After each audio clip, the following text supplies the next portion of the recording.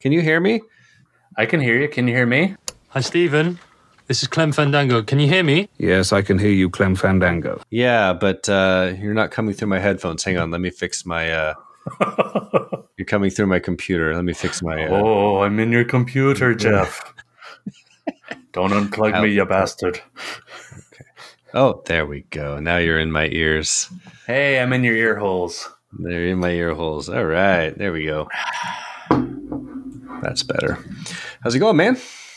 It is kind of kooky, kind of coconuts. Yeah.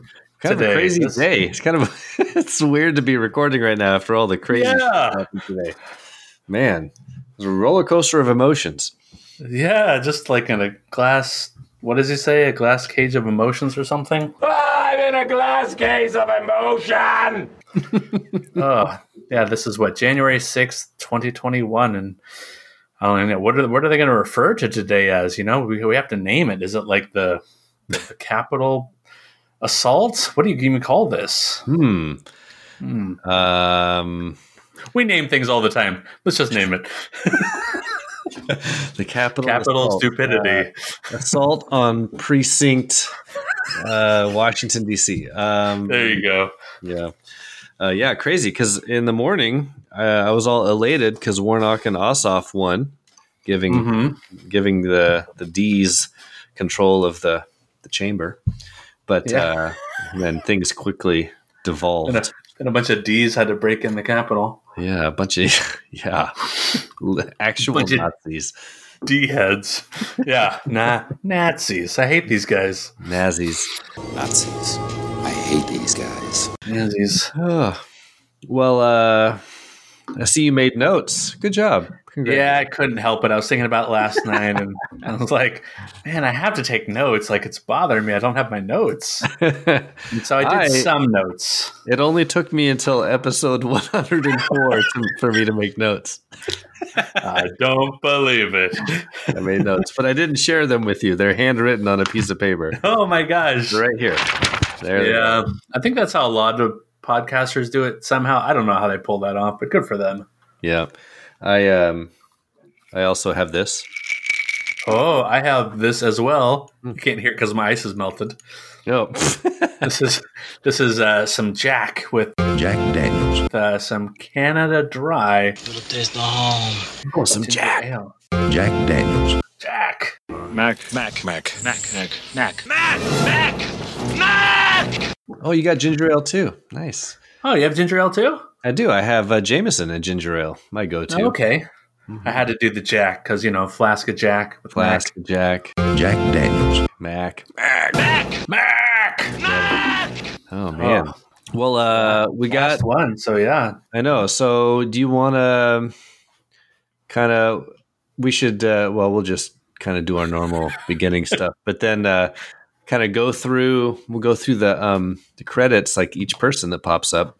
Mm-hmm. And I just made a couple notes about each person, like kind of my favorite line or favorite scene with them. I did not for the first time. I kind of focused more on the credits. I didn't necessarily focus on these people. So yeah, it'd be good to hear your perspective. And you are knowledgeable enough. You could just chime in off. Yeah, I think we've watched this movie enough. I think I can remember some of the things we talked about with Mac and Dylan. I did go back because I wanted to figure out, like, of all these guys, like, what was my favorite death. And so I did go back and watch each person die. Ooh. Yeah, so I chose my favorite. I'll reveal on pod. On pod. That's what we call a teaser in the radio biz. And then I also made a list for Predator versus blank, and then you have to decide who would win. That's good, because that'll bring me to some of the discussion points from the Palapa. It seemed to be quite popular in the Palapa, so quite controversial. Yeah. Regular hashtag Bean Dad. Yeah, I thought we were going to be talking about Bean Dad today, like as our little run up to the episode, but no, like something else had to happen. Yeah. It's like whatever happened before the OJ thing. Like nobody remembers that. I know you said that in that text. That was true. I looked it up. And Bean Dad's a little too close to home. I don't know if I want to get into it. I don't know. Yeah, I won't get into it, but I mean, just you and me talking about it. Yeah. Adam was like, "You know about ending a show. You should give me some advice." I was like, "Yeah, we put a cap on our shows." yeah. Limited series. That's how you do it right. Well, I think I'm good. If you want to, all right. Sounds like you're flipping through notes. I love that sound. I'm just gonna do this all episode. What is that noise? You're like the kid who turns an assignment in on time. Like, look at this, Mr. Glover. Is it time to turn in the assignment yet? Because I have it right here. Slow it down. Well, I filled up my glass with whiskey and ice and ginger ale, and I brought the bottle with me, so I'll be refilling probably. I just bought the airplane shot of it, and then an airplane shot of the Jack Daniel's Tennessee Fire. Oh, we're gonna get spicy, cinnamony whiskey. Yeah, looking forward to it. Cool, man. Well, I'll just dive right into it, and we'll just kind of circle around, talk about everything and then anything. Let's do it.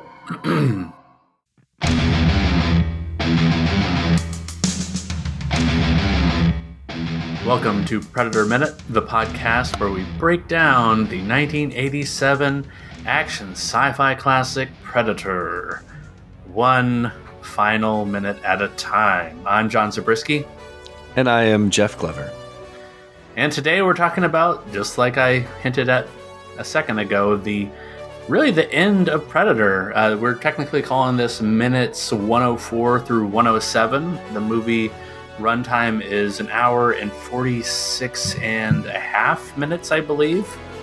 Yeah, this will be the only episode that covers more than 1 minute of the movie. Look at us. Yeah, and that cuts off also before the end of like a full minute as well. So this is true. We're covering the last 3.5. For any of those listeners out there, don't worry. The end is near. Your time is up. We've tortured you long enough.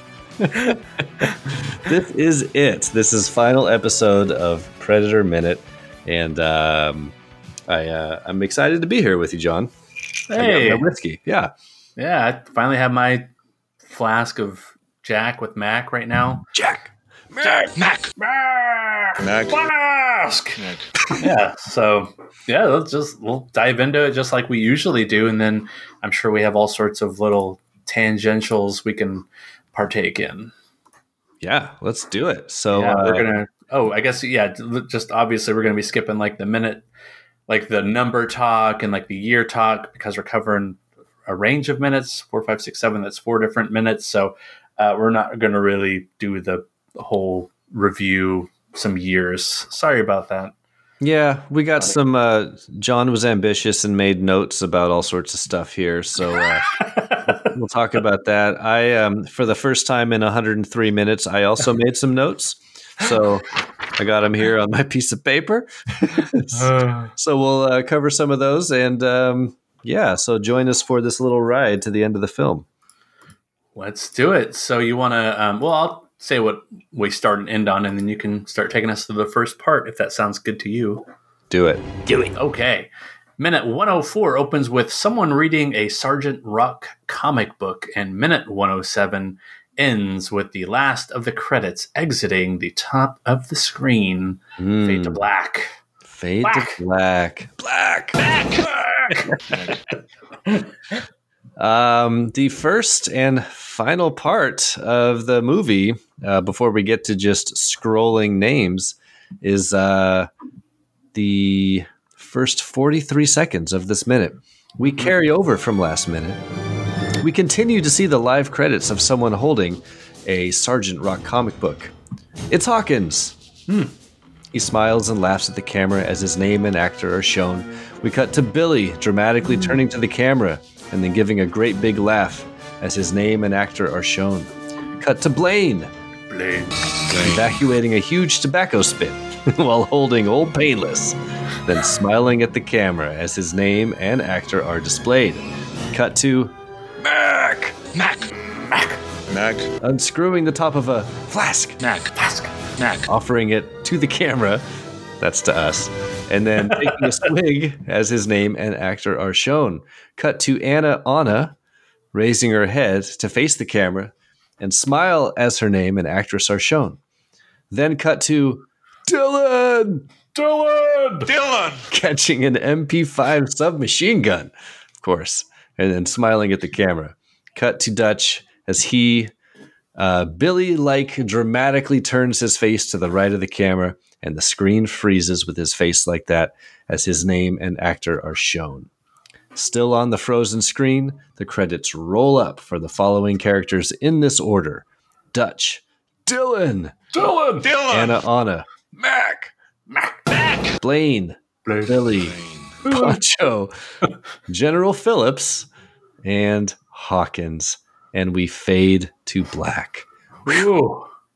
Yeah, the end of our on-camera part of the movie. After this is just credits rolling against the black screen. But before then, yeah, what are some things that stand out to you? What do you want to talk about here? Well, I think we should we can kind of go through each of our characters here and talk about their little last hurrahs, because I do love this credit sequence. We kind of talked about this last time. This immense tone shift. The end of Predator is such kind of a serious downer end. I mean, Dutch lives and kills the Predator, or the Predator kills himself, and that's fine. But the end of the movie is kind of like, whew, wow, everybody's dead except for this one guy who gets out of the jungle. But then we get this kind of amazing jump where we get to see all the characters smiling at the camera one more time. It's reminiscent of like a stage play when all the actors come out and bow. We talked a lot last minute about how we like the tone of the ending of the movie. We like how serious it is. But then I have to admit, when it flips to this, I love this too, because this movie is a blast and it's fun. And I really enjoy that the filmmakers and the director sort of acknowledge that here. I don't know. What do you think, John? Oh man, it is so reminiscent to me of like sitcom beginnings. I think of Family Matters for some reason as like the standard bearer. Like at the beginning of the episode, it's them jumping around, and it's like there's Jaleel White, and Jaleel White's the last one, of course, because he's like, and starring Jaleel White, but it's like Reginald Del Johnson, and then Reginald Del Johnson holds his flask out to the camera. Right, Jaleel White turns dramatically towards just to the right of the camera, doesn't even smile. Who's the little girl catches a submachine gun? Right. The older son does something. I don't know. He's holding some giant minigun. But you talk about it's big tobacco.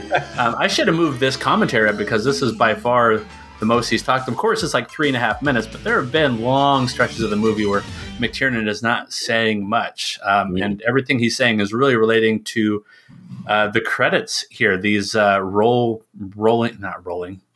the kind of like sitcom-y or old school style. He calls it a 1950s style curtain call. And just like you're saying, he's saying because of the downer ending, he wanted to let the audience see the guys one more time. He references the Dirty Dozen, and as soon as I looked at the Dirty Dozen end credits, it is very reminiscent of Predator. I don't know if you saw the side-by-side picture I put down there. I did, yeah. That was interesting. Yeah. I've actually never seen the Dirty Dozen. I know, movie shame, but that's super interesting. I love that he just put it after one of his favorite films. That's great. Well, it's kind of so there's that, and there's another reference he made. But looking at the Dirty Dozen end credits, something they did interestingly as the credits were rolling up, you have the names of the characters on the left, and normal upper and then lowercase letters, and then the actors' names on the right, all in caps. Predator does the same thing with its 1, 2, 3, 4, 5, 6, 7, 8, 9 characters you just read off when summarizing this first part of the minute. The difference is they're not doing like a whole screen. Let's look at the character. They're actually showing kind of like a ghost head on the right of the credits, like as they call each soldier's name. Like the soldier looks up at the camera.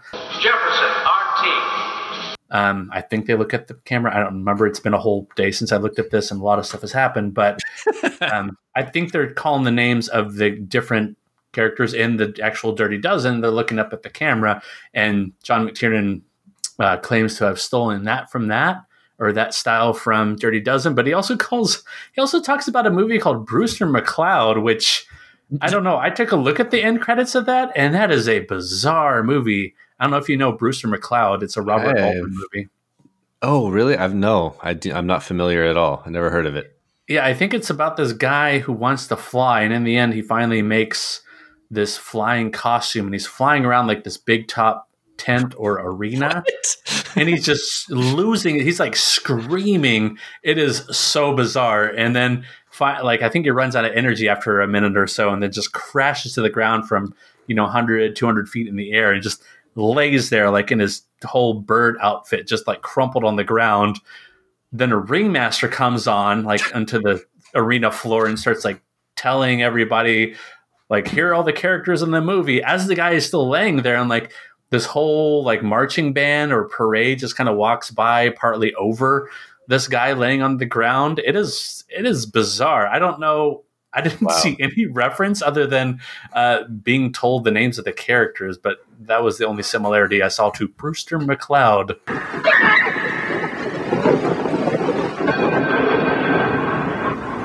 greatest show on earth proudly presents the cast of Brewster McCloud. Maybe that just stuck in McTiernan's head. Just that part of it, that they would show each character or something. That sounds very strange. There's someone out there that's like a massive Brewster McCloud fan that's like, fuck you guys.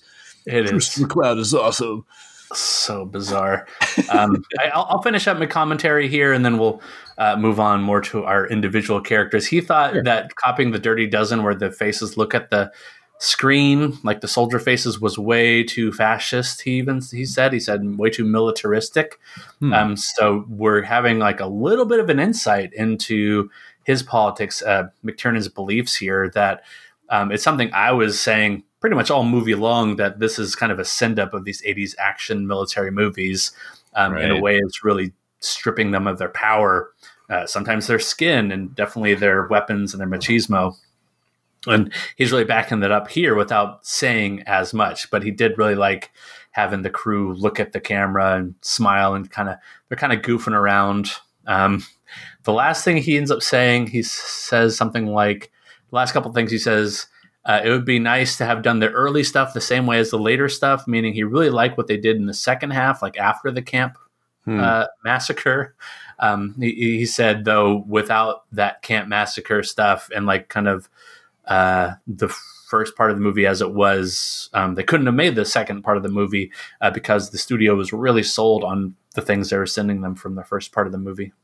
That's so interesting. That I bet that happens a lot. Maybe more in older Hollywood, where when you're sending like actual film dailies back to the studio, where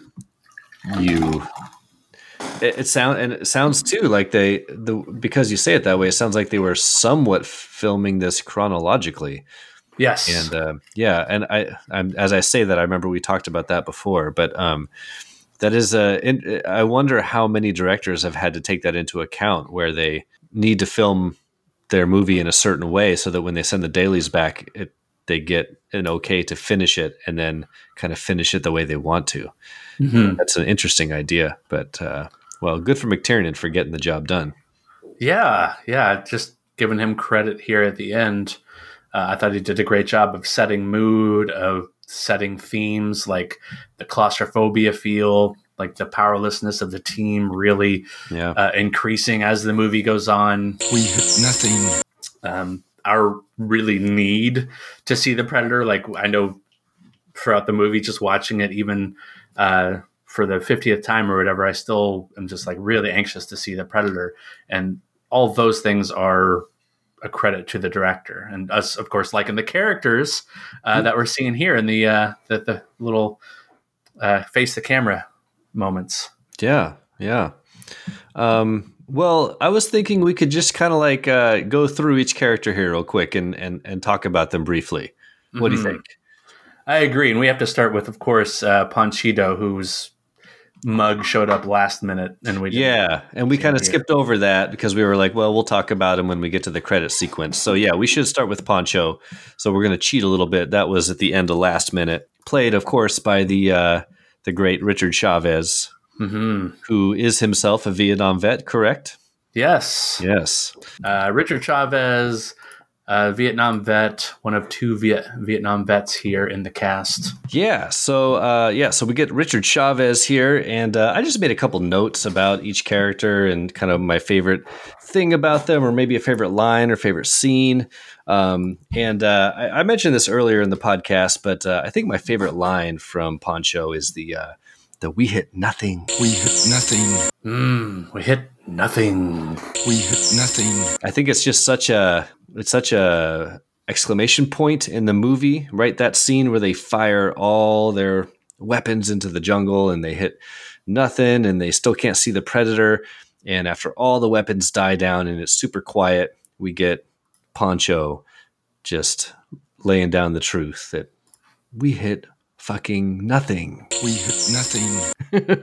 Yeah. And I just love his sort of no nonsense-ness in that scene, and I think it's a good representation of his character. That's my favorite Pancho moment. Do you have a favorite Pancho moment, or just something about him that you like? Oh, I do. Overall, I really like his vulnerability. He's basically like us in the jungle. Like, even though he's the Vietnam vet in the crew, they do paint his character to be, I would say, pretty sensitive to all the dangers going on and the risks that are involved in what they're doing. Yeah. He a lot of times is like, they skin them? Why would they skin them? Like, we'd be asking the same thing. He's like, later on, he's like, a lot of good a chopper is going to do us. Like, we'd be thinking a lot of the same thing. And he really shows the fear out of all the crew. I think he shows the fear the most, what it would be like to be, hunted by an unseen adversary, something beyond the team's capabilities. Like, he's showing that fear. And for whatever reason, I don't know, just rewatching parts of the movie. I've only rewatched like the first 20 minutes or so. I was just kind of, I don't know, I wanted to look over the minutes again. I didn't make it too far though, unfortunately. But towards the beginning, after they find the downed chopper, he and Dutch are together making their way through the jungle, and they're talking about what they're doing. And then he says something along the lines of, "You remember Afghanistan?" And Dutch tells him, "Trying to forget it. Come on." What's he got? Same business. Guerrillas hauling 2 guys in the chopper, followed by men with American equipment. Do you remember Afghanistan? Trying to forget it. Come on. And like pats him on the back. And I thought I really like that moment because it's like relational. It tells you a lot about he and Dutch's relationship without having to say a lot. Like they're showing it. They show Dutch to be kind of like joking with them, like when he's talking to him. Then as soon as he pats being a leader. Yes, also being that leader, like calm him down. But at the same time, Dutch has a very worried look, serious look on his face after they end that conversation, and Panchito walks ahead.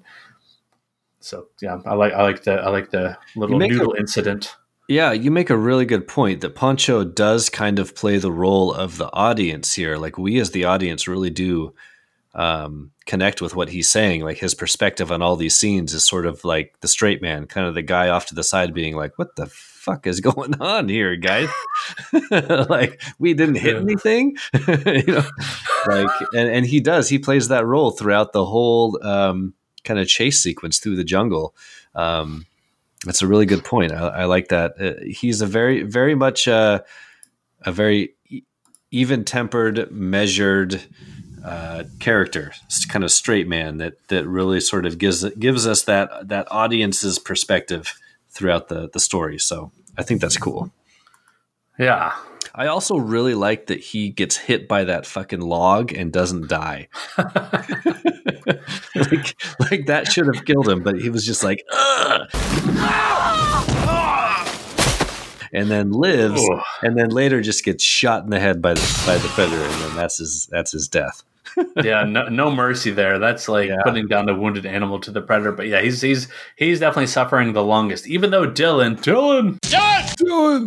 later on, after the log incident, has his arm blown off. It's pretty close to his demise. There's only a few seconds that pass before the predator skewers him, makes him Puts him out of his Dylan misery. kebab.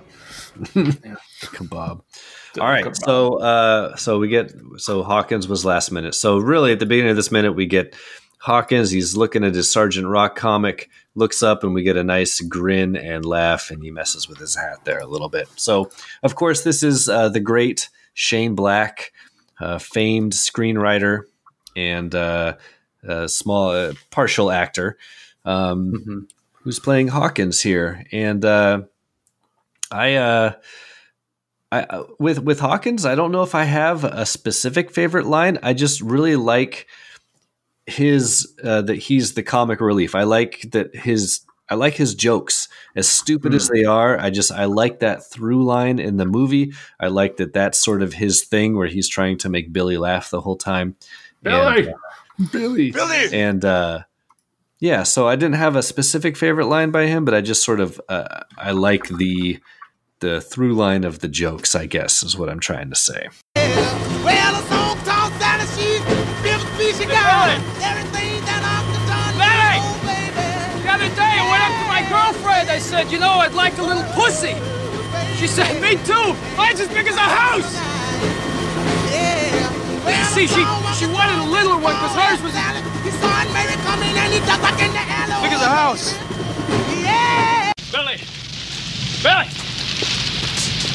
The other day, I was going down to my girlfriend. I said to her, "Jeez, you got a big pussy. Jeez, you got a big pussy." She said, "Why did you say that twice?" And I said, "I didn't." See, it's because of the echo. Where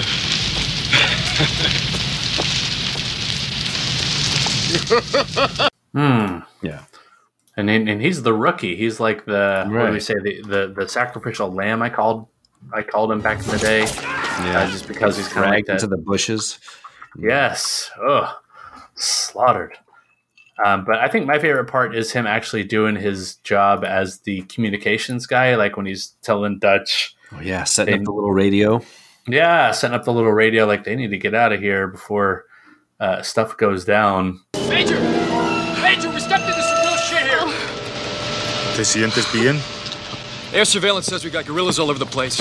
Can't be more than 1-2 miles away. This place going down. How much time? Half an hour, maybe less. But it's nice to see like a professional in their element, even though I think that's the only time he really does that. Otherwise, he's just kind of hanging back and letting other people take action.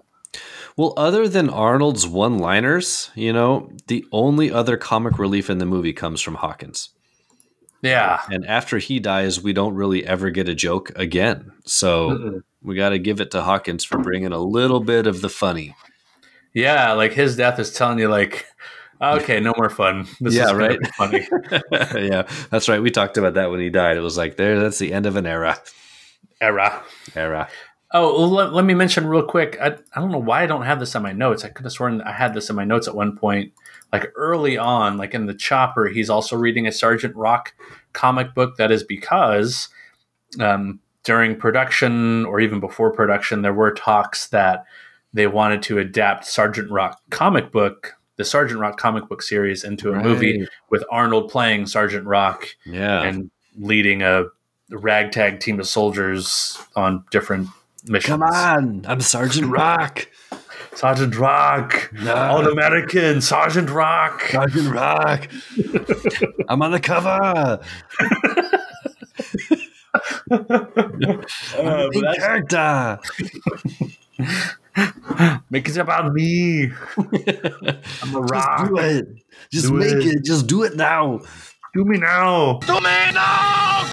But I remember discovering that little factoid early on, and I'm sure I discussed it somewhere in the chopper ride, but I can't find it. But yeah, it was neat to see that there's other things up in the air, and I wonder if Shane Black was going to write it. I don't know. Maybe that's a character choice of him picking up the comic book, if that's him or because that's not in the script. I don't think it says holds a Sergeant Rock comic book.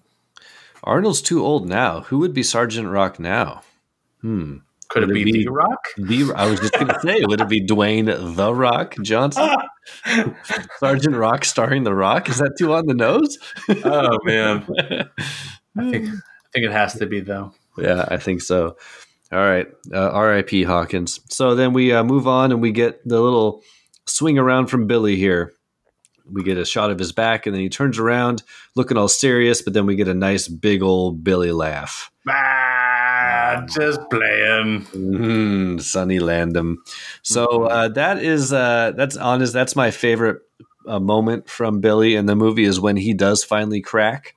When Hawkins finally gets him with the joke, because he plays it so well. He just sort of digests the joke, sits there, looks all serious, and if you've never seen the movie before, you think he's just going to turn around and walk away like he has every other time. But then he gives that really big belly laugh, and I've always really liked that. So I think that's my favorite moment for me from Billy. I don't know. What do you think? I'm kind of wondering, why is he like? What did they say to make him look like that laughing on the credits? Right? What they do right here to make him laugh? Right. Maybe they told him that he didn't need bodyguards. Maybe they told him what was really in that Vine he was drinking. Right. Nice. Gross. Well done. Yeah. Hey, thanks. I think my favorite moment for Billy is way early on when he first senses the predator. But I would say the second time he senses the predator. The first time he senses the predator is when they're when they're leaving the burned out guerrilla camp that they exploded. Adam was on that episode, Adam Pranica. He's laughing, and then like the predator picks up his laughter and is like modulating it in predator vision. But then Billy clearly senses something and kind of walks to follow the other team kind of in a hurried way. But I think my favorite moment is the second time he actually senses the predator. We just standing there staring off into jungular space, and Max says there's something about his nose. There's like that damn nose of his, or something like that. And what's got Billy so spooked? What's got Billy so spooked? That's right. That was your line. And then him saying, I guess it's nothing major. What's got Billy so spooked? What's got Billy so spooked? What's got Billy so spooked?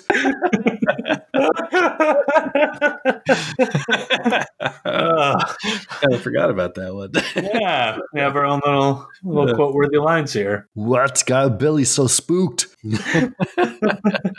But when he says, I guess it's nothing major, I talked about that at the time, but that was a line that I guess it's nothing major. Brother of the show and former host of the show, Aaron, and I would repeat back to each other like all the time. I guess it's nothing major. Growing up, it wasn't just anything Predator related, but we would just say, I guess it's nothing major, or I guess it's nothing major. Right. I guess it's nothing major. I guess it's nothing major. And we really like the double meaning of that line, but I also really like the fact that Billy clearly senses the predator is there, and I think it's that moment that he is sensing they're all doomed. We're doomed. Also notable. Doesn't say it. We're all going to die. Right. Also notable. I don't know what the if you can infer anything from this deeper, but he's the only character that gets killed off screen from our main jungle team, right? I mean, Dylan is, I guess Dylan is killed mostly on screen. Yeah, we see Dylan. I mean, Dylan's arm is ripped off and shit. Yeah. Yeah, lifted in the air by a...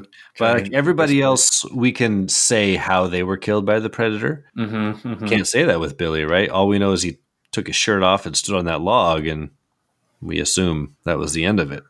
Right. But, he's the only one where we didn't really get to know, which I think is a little interesting. Yeah, there's that fan comic that was released not that long ago showing Billy taking on the predator, maybe having a couple swipes at him, but ultimately the predator chickens out and stabs him from the back.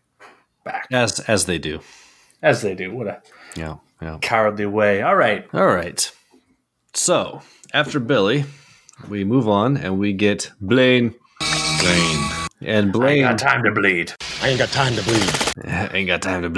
Ain't got time to chew up this tobacco. I'm just going to spit that shit out.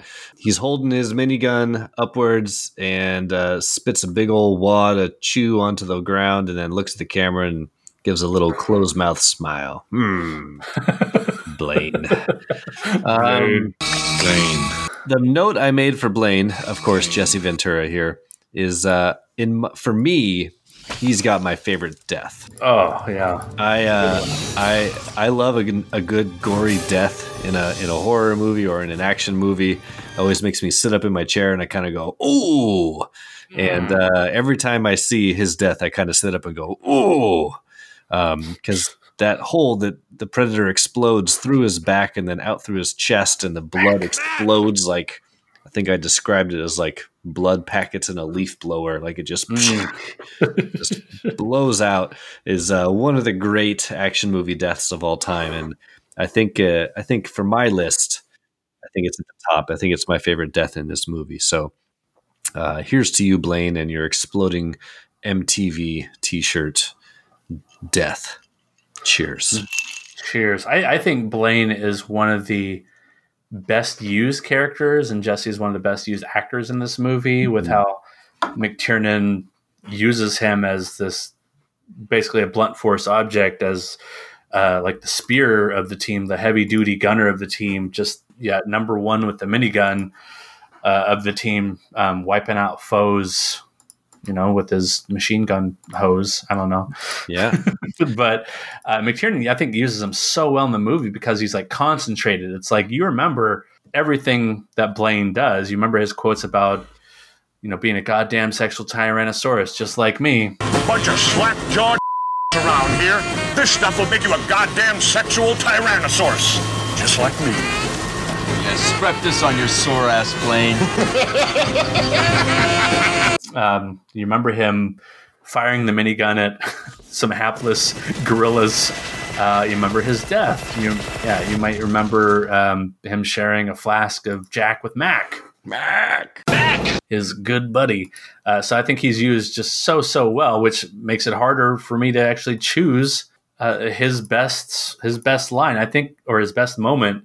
To me, it's probably him opening fire in the gorilla camp with the minigun, where he kicks down like one of the palapa doors and is just firing thousands of rounds into fleeing gorillas. Like clearly they're trying to leave. They're like, oh my God.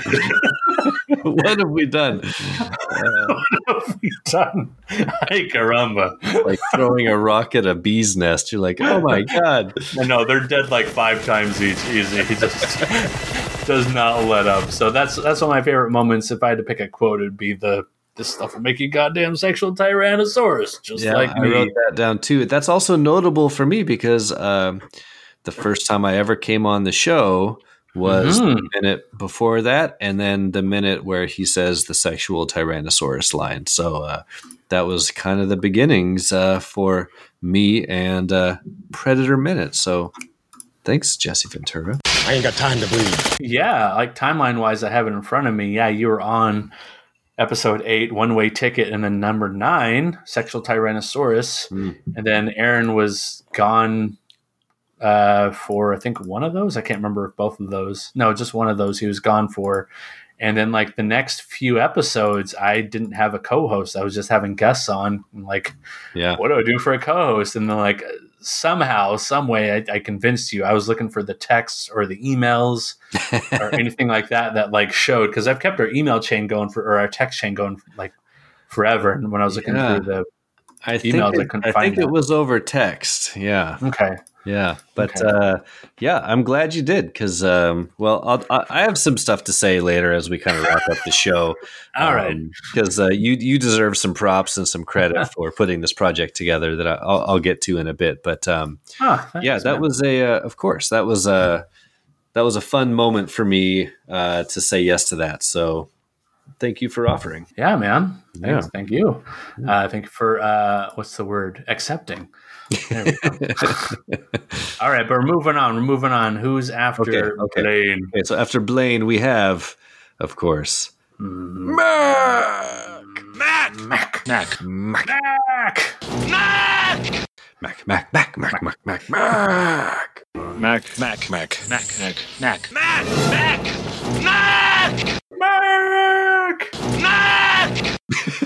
I love Mac. I mean, I heart Mac. Mac. All my Macking heart. Mac. I think before I said Dylan was my favorite character. I think that's changed over the course of the movie. I think it's Mac. Bill Duke just plays the heck out of this character.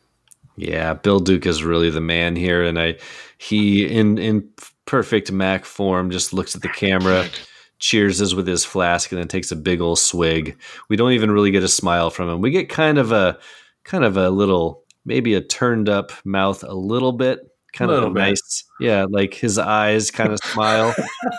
If you want to say that, but I laugh because everybody else is just kind of like smiling or whatever. Oh, Blaine is like spitting tobacco, like as he was actually a big time tobacco chewer anyway, so that's not that much out of character. But like Mac is, I love Bill Duke is still taking a swig from the flask of Jack. I wonder if there's something in there, a little Jack Daniels. Oh, something for I bet. I bet. Yep.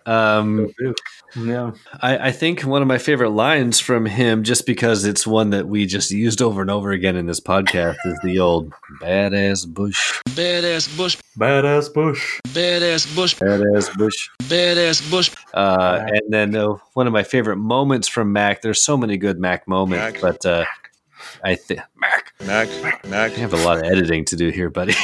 I know it's gonna be quite long. I just the shaving in the chopper. I always come back to that. It's this funny little personality quirk. Somehow it just works. And when I think about iconic moments of Mac in the movie, that's one of the first ones that comes to mind. So I wrote that little note down that shaving in the chopper is quintessential Mac.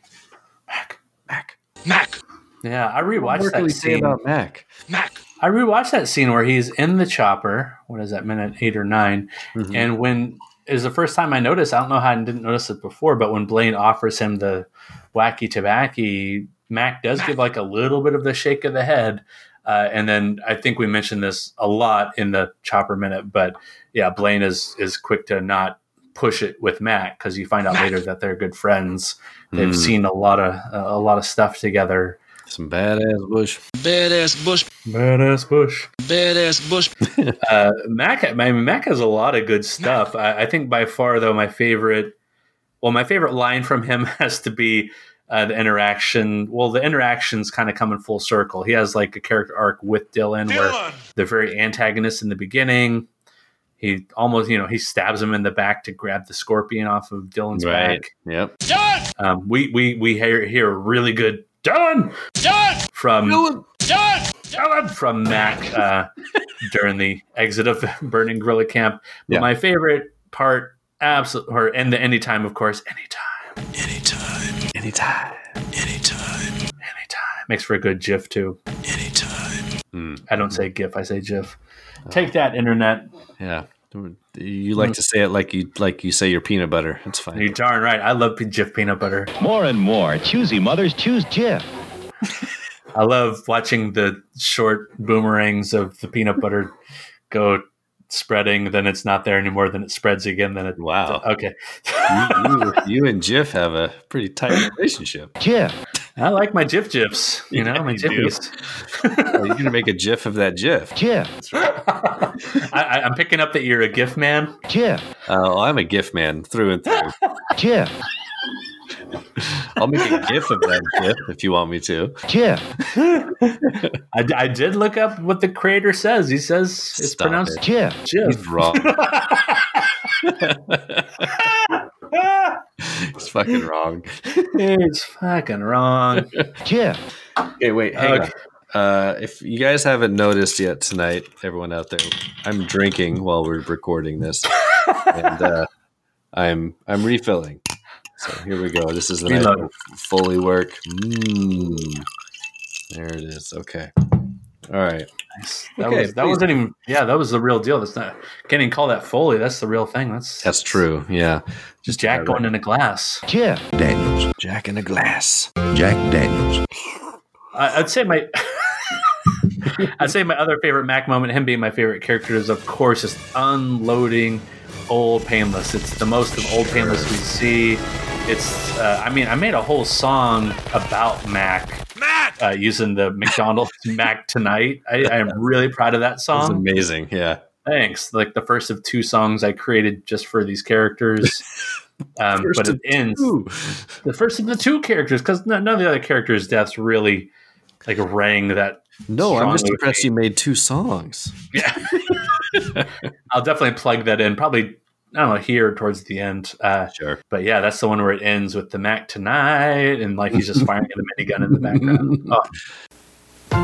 When the clock strikes 6:30, badass push. Time to head for anytime. Golden light. Motherfucker. It's a good time. It's time for a little painless. Dinner at McDonald's. It's Mac Tonight.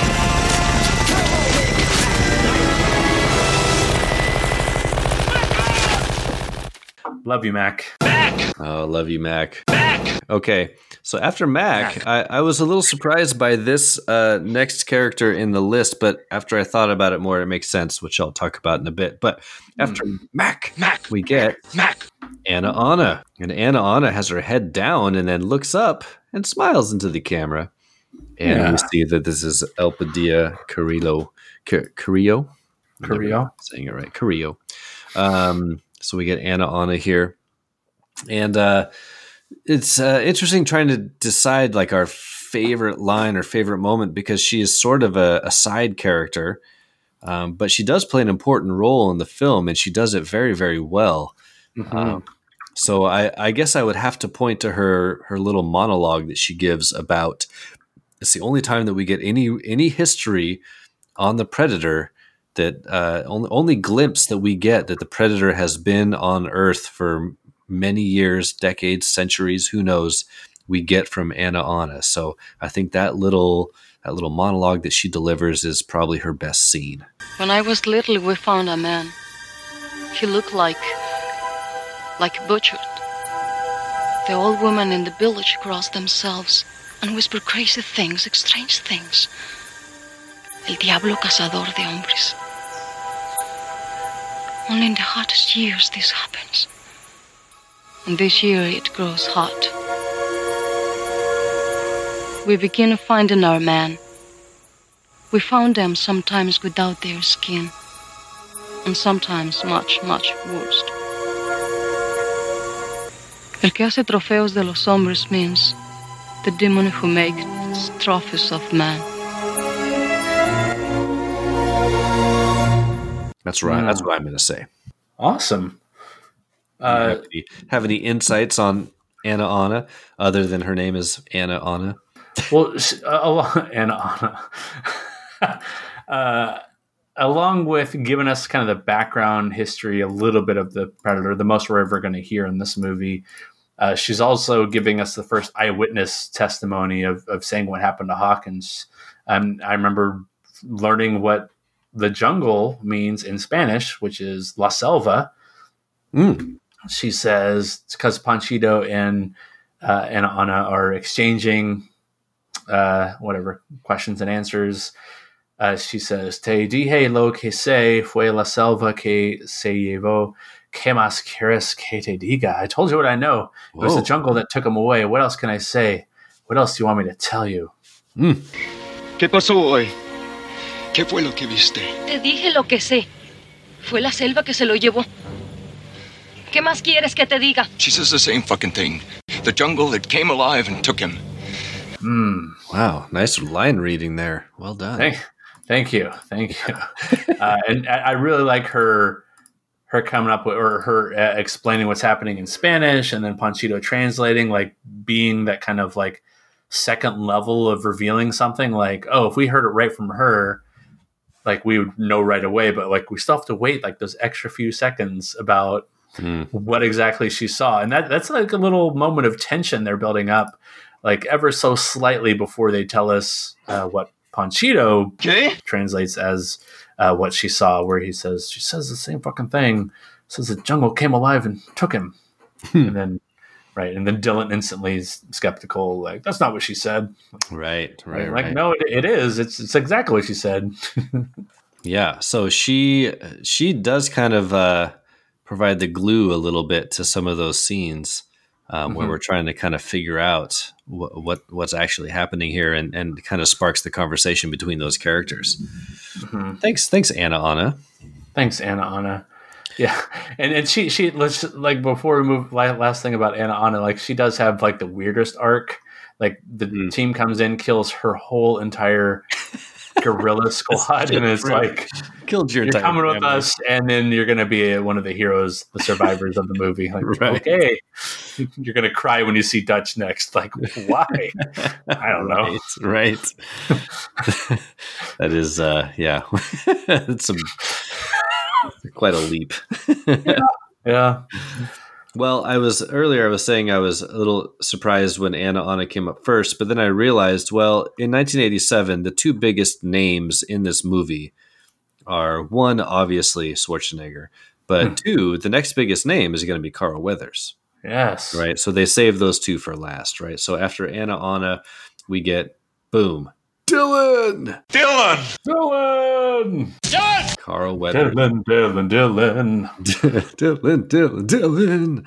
And he catches the submachine gun just like Jaleel White in Family Matters. Did I do that? Did I do that? Did I do that? Did I do that? Pow! Oh. Oh. I shot a kid. Just shot my sister. Laura. Dylan has my Dylan. Thank you. Has my second favorite death. As you can tell, I like the gory deaths. Yeah, you do. I do. I love practical effects, and especially from the 80s. And I love that we get to see Dylan's arm chopped off or blasted off with the Predator's weapon. And then he gets, right in the chest or neck area with the two blades on the Predator's arm. And it's just a badass death sequence. So he's my second favorite death. And my favorite line, I think, from Dylan is I think it might be, it's because someone accused you of being the best. Because some damn fool accused you of being the best. Because some damn fool accused you of being the best. Because some damn fool accused you of being the best. That's it. I just like that line delivery. I think he delivers lines in this movie, right? Like everything is delivered purposefully. Thanks. And I think that's one of the best examples of it. He has a lot of great lines in this movie, so that's one that jumps out to me. Yeah, he's always a skeptical up until he is almost face to face with the Predator finally. So he has that arc of becoming a believer right before being blown apart and stabbed. Right. But I think along those lines of what you're saying, with your favorite line being there at the beginning, my favorite moment has to be him shaking hands with Dutch, doing the epic handshake. Yeah. Because some damn fool accused you of being the best.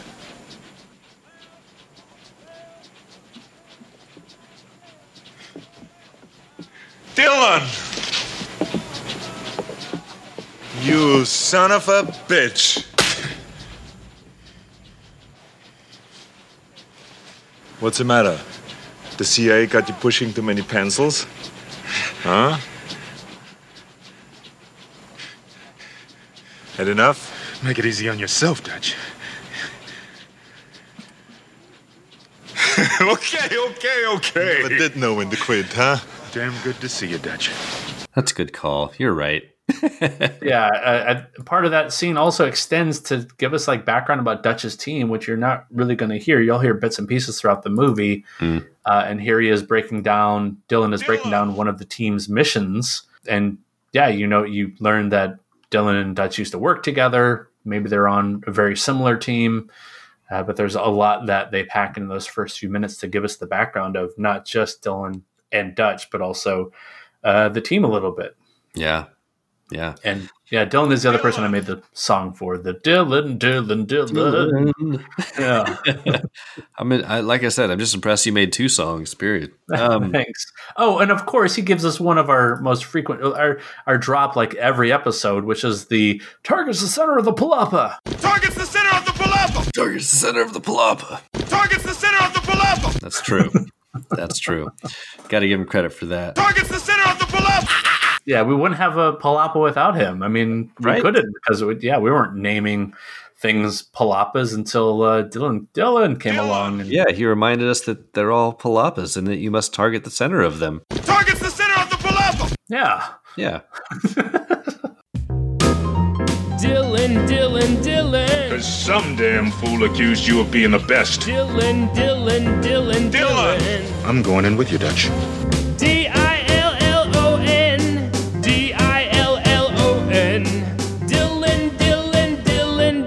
Dylan. Never knew how much I missed this, Dutch. Dylan. Targets the center of the palapa. Dylan. Dutch, on your 9. Dylan. Look, we just stopped a major invasion. Dylan! My men were in that chopper when it got hit. Dylan. They did the same thing to Jim Hopper. Damn bastards. Dylan. Fucking lizard. Dillon. Dylan! Thanks. Dylan. You really think this Boy Scout bullshit's gonna work? Hold it, Dutch. I'm going after Mac. Dylan. I see.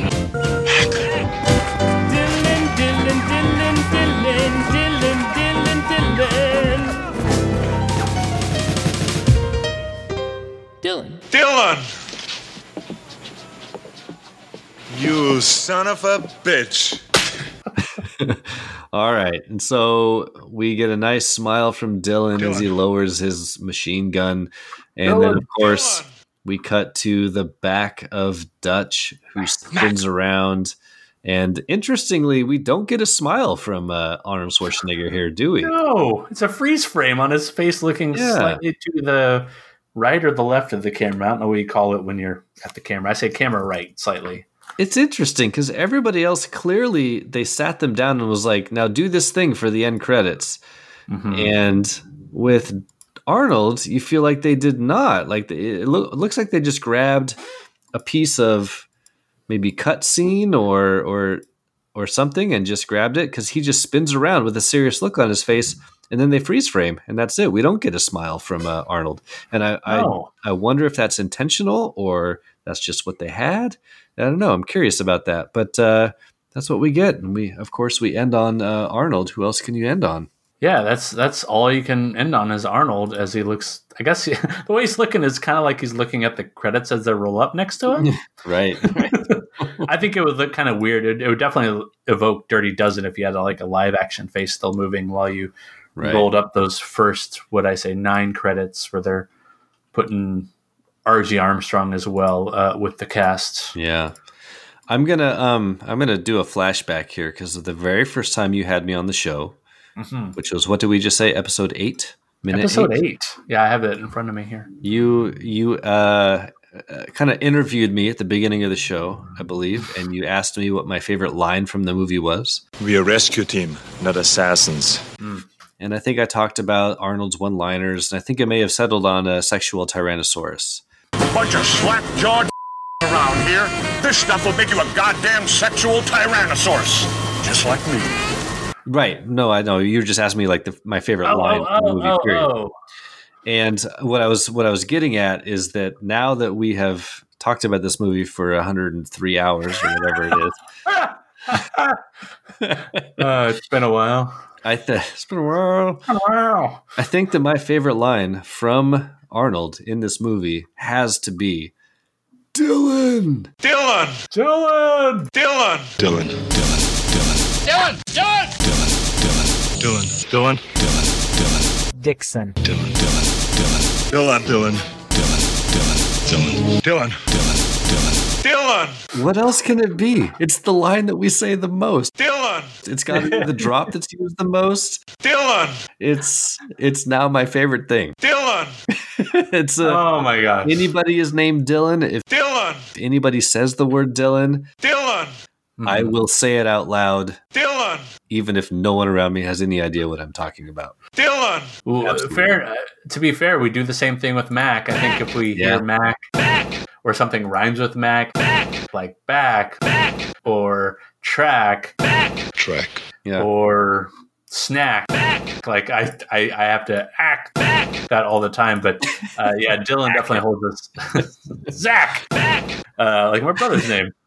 He even does that now too when I see him. He's like, I love Zach. seeing people in the Palapa saying the same thing, that they can't look at street signs or names or anything without doing that. It just gives me joy. Yeah. I think Christian Morales posted a sign that says "Go back." He says, when I hear back, I yell to myself, Mac. Thanks, guys. Crack up all the time. I love that. I'm glad we could put that out in the world. So you're welcome. Yeah. Oh my gosh, it just organically happened. I had no way of catching like when we first were starting with the Macs and the Dylans of the podcast call-ins, but or callbacks or just call-outs. But it's been one of the joys for sure of the podcast is having. It's like funny when if I go back and listen to some of those early episodes, I think you were still getting your sea legs with the editing. And there was much less drops. Juan Valdez, Red Baron. A lot fewer of those going in there, and then it sort of evolved. And thank God, because how fun! There's some sequences where we're just going Mac back and forth, or Mac.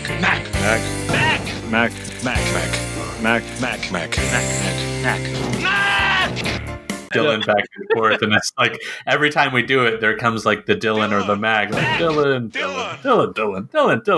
and I try to drop in all the variations of Dylans and Dixon, Macs that I can find. Mac. I think with Mac, I think Arnold says his name. I don't remember. It's something like 8 or 9 different times. And like I've used all those drops at some point. Mac. So the only thing I was going to add about this sequence here is that I'm a little sad. I mean, I don't think they would ever do this, but the idea of it cracks me up to think about every time. Like, what if after? I think Arnold, I know what you're going to say. Yeah. What if after Arnold they cut to the Predator? What is he even doing? And he's like giving a thumbs up.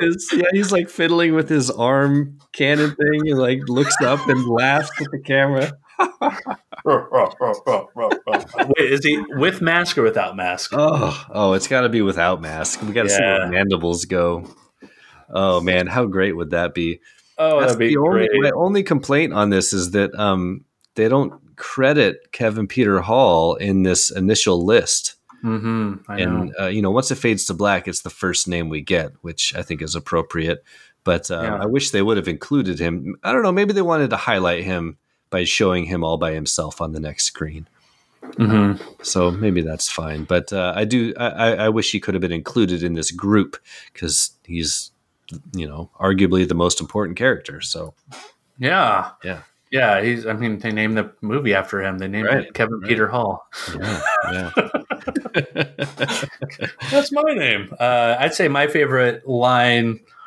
It's going to be a tie between Dylan, and Stick Around. It has to be a tie between those. Stick around. I still say stick around all the time, and in my mind, I'm thinking, oh, that's what Arnold said in that movie. Yeah. Stick around. Yeah. No, it's iconic. It's iconic for sure. Stick around. It's iconic, and it's like one of the few jokey spots. And stick around. I like those jokey spots. Yeah. Yeah, I think he makes good use of a nice knife, a prop, if you will, and sticks that guy. What do we call him? The South American or the brown-faced Dave Barry? Yeah, that's right. Brown-faced Dave Barry. Stick around. Forgot about that. Yeah. All right. Well, should I quickly describe the next section here, and we can kind of free roll it from there? What do you think? Let's see. Or did you want to talk TV tropes of this credit sequence? Yeah, I guess I already kind of talked about where McTiernan was whatever getting his influences from with Dirty Dozen and for some reason Brewster McCloud. Yeah. But TV Tropes labels this as a credits montage. The credits are rolling. Wasn't that a great show? Let's all reflect on the great moments we just watched. Here they come now, and they brought a stirring, victorious musical track too. Track. In short, the credit sequences of TV shows, movies, or video games include a montage of stills or clips from earlier in the show. And I think what makes this stand apart, the Predator one, is like, this is not a scene from the movie. None of these are scenes from the movie. They're just looking at the camera and just dicking around. And I think the closest one that sticks out to me of this list I have is Princess Bride. Sure. Yeah, they kind of do that. I might be misremembering it. Hang on. Go ahead. No, Princess Bride, I can't remember. I think they might use clips from the movies, but it also feels like it might be like deleted scenes or like second takes or something, because they feel a little bit different. I'm trying to remember, but it's a very similar feeling where they're cutting back on each character and flashing up their name. And, I was wrong. Sorry, and you're wrong too. Sorry. Oh, but it is movie. It is scenes from the movie, and sometimes it'll show multiple scenes from that character in the movie. Oh, okay. All right, fine then. Fine. Fine. There's also Top Gun was also listed. Star Trek 4, Kill Bill Volume 2, Little Shop of Horrors. Breaking Dawn 2, Different Strokes, The Facts of Life, and One Day at a Time. And like we talked about before, I mean, like any sitcom is like here's the funny character moment for Reginald VelJohnson. Carl. I shot a kid. Here's where he catches the machine gun and Jaleel White. I shot a kid. Jaleel White spits a huge thing of tobacco. But like we talked about, that's just a fun way. It's like the movie already tonally shifted partway through it from action to horror slasher. Now it's like this last little pivot is 80s sitcom, I guess. Right. Wasn't that fun? It is funny, but man, I do enjoy it when a movie sort of recognizes what it is and that, hey, we've just all been on a pretty fun, crazy ride together. Let's see everybody one more time. I don't know. It's out of place, and yet it feels very much in place. Like it feels like it works just fine. So yeah, I accept it. I love it. I love it. I can't help but love it because we have that final time seeing all the characters, and we love all these characters. Yeah. Well, all right. So first part ends.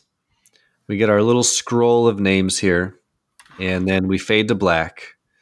And we fade to black for a few seconds before the credits start rolling. And of course, we see Kevin Peter Hall as the first name as the Predator. And then it just goes to our long list of credits that are not actors and all the producers and gaffers and stunt coordinators, etc., etc., etc. And so there ends the film. Did I write notes for that?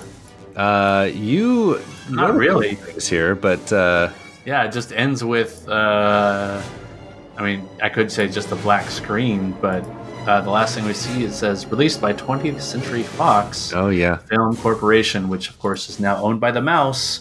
Hey, Predator! It's time to reinvigorate yourself with some of that Disney money. We'll talk more about that later because Disney owns so many properties now. It's so easy. Well, that does it. That brings us to the credits, and I don't know how much you want to talk about the string of credits here, but I've got some other things that we can discuss as we close out our show and our project. But did you have other things you wanted to say about the credit sequence here before we kind of cap off the film? Sure, yeah. The special thanks to section, I paused there and wrote down all those things just to give one last little bit of research here. What is it called? OR, original research in the Wikipedia lingo. I noticed lots of Spanish names right away because if you remember, like one of the big deals, or one of the big things that had to happen with the movie production as it was shot solely in Mexico was they had to hire Mexican workers from the unions down there in order to produce the movie there, to make the movie there. And so there are a lot of Spanish names. That's why. Cool. I will talk more about 2 specific Spanish names in a little bit. But some notable names that stood out to me. I'm not going to go over those ones. I'll talk about Screaming Mad George. It's probably someone you know. I didn't really know about Screaming Mad George until I researched him, and then I realized, I probably have heard of Screaming Mad George, who is a longtime special effects artist who goes by the real name is Joji Tani, someone of Japanese origin. I'm not familiar with this person, but the credits that they have accumulated here is quite impressive. Yeah, so reading the credits, I'm assuming that he worked on any kind of gory effects. Like, I'm thinking of the skin bodies, just bodies. Just bodies. Just bodies. I'm thinking of the Blaine death. I'm thinking of the bloody arm pulsating and pulling the trigger of the MP5 after Dylan's arm is blown off. But he also worked on Nightmare on Elm Street 3 and 4. Big Trouble in Little China, of course, great movie. Great. Space Truckers, Bride of Reanimator, Children of the Corn 3, Tales from the Hood. Oh, Tales from the Hood is great. Shit. Yeah. Follow me. Oh, yes. Now we're gonna get the shit. Woo, we're gonna get the shit now. Yeah. More ring around the rosies, huh? Oh, yeah, the doo-doo. Sick of fucking his ass. Put that boopity pop. We're gonna get the shit. Yeah, secretly a gory movie at times. It's pretty great. Progeny, which I don't know. Arena, I don't know. Society, I've definitely watched the Dead Meat episode on. Yikes. Yeah, Society's freaking crazy. Silent Night, Deadly Night 4, and he directed something called The Guyver, and I don't really know what that is. Interesting. Yeah, but props for this must have been early on, I think, in his career. And yeah, they somehow secretly wrangled all these, top of their kind of, what is the word I'm looking for? Top of their craft kind of people with someone like an Alan Silvestri, with someone like a Don McAlpine, and we didn't know at the time, but McTiernan, of course. Yeah. And Screaming Mad George. They also had thanks to the knives that were designed and built by Jack Crane, who also famously provided the knives to Commando, and that's where his knife gained the most popularity, the life support knife, if you remember that. This is not a knife. Now this is a knife. This is what we used on Predator. Yes, that's right. Yeah, he also made knives for Demolition Man, Predator 2, Roadhouse, and, of course, Executive Decision. Oh, you got to have a knife man. Yeah, gotta have along with the knife man, what else do you have to have? A good gun guy. And they rented their weapons and probably had this company, Stembridge Gun Rental, create some of the weapons. And most notably, of course, they made Old Painless, the minigun used here in a Terminator 2. You probably first heard about the machine gun through comic books or the movies. It replaced the six-shooter as the entertainment gun of choice as we shifted from the days of the Old West to World War II. If anything, the machine gun has gained in popularity during the last few years, with the help of people like Sylvester Stallone and Arnold Schwarzenegger. In 1991, it's been pretty good, really. We're doing Terminator 2.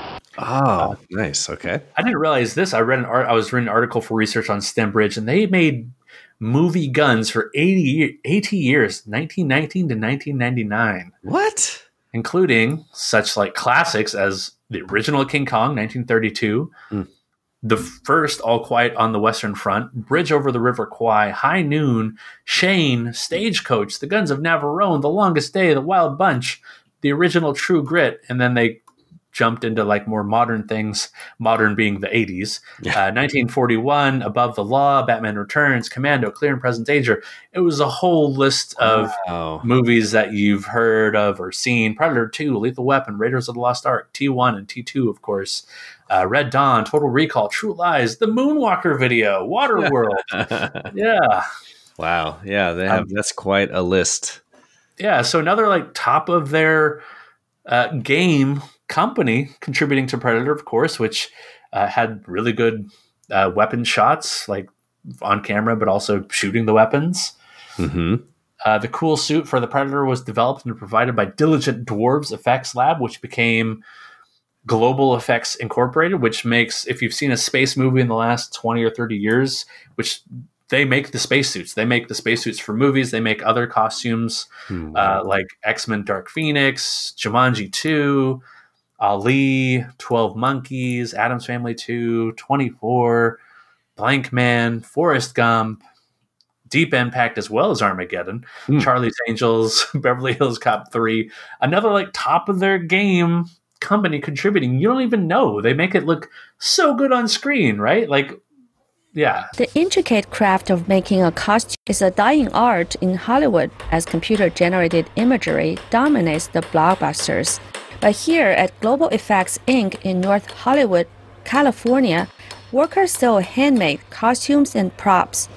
The 11,000 square foot facility provides everything from body armor to spacesuits for movies, TV, museums, and aerospace industry. Yeah, these are outfits that like went on to be major players in the film world.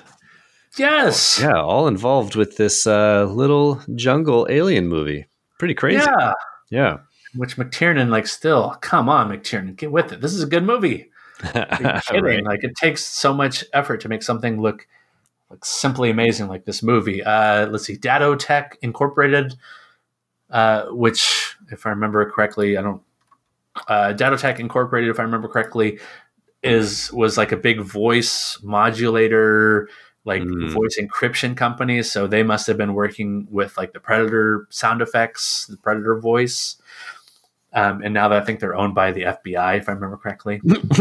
Brad Naples from New England Digital came up with a digital synthesizer, which was really helping to layer sounds and samples into tracks.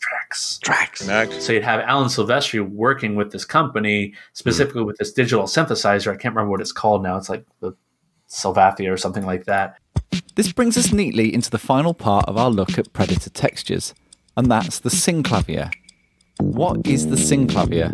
Well, it was one of the earliest digital sampling synthesizers, with the initial versions developed in the late 70s. By 1987, when the Predator score was recorded, the second and third versions had been developed, and I'm not exactly sure which Silvestri used, but it was either the synclavier 2 or 3. Now, I can guarantee you've heard of synclavier because one of the presets on the machine was this.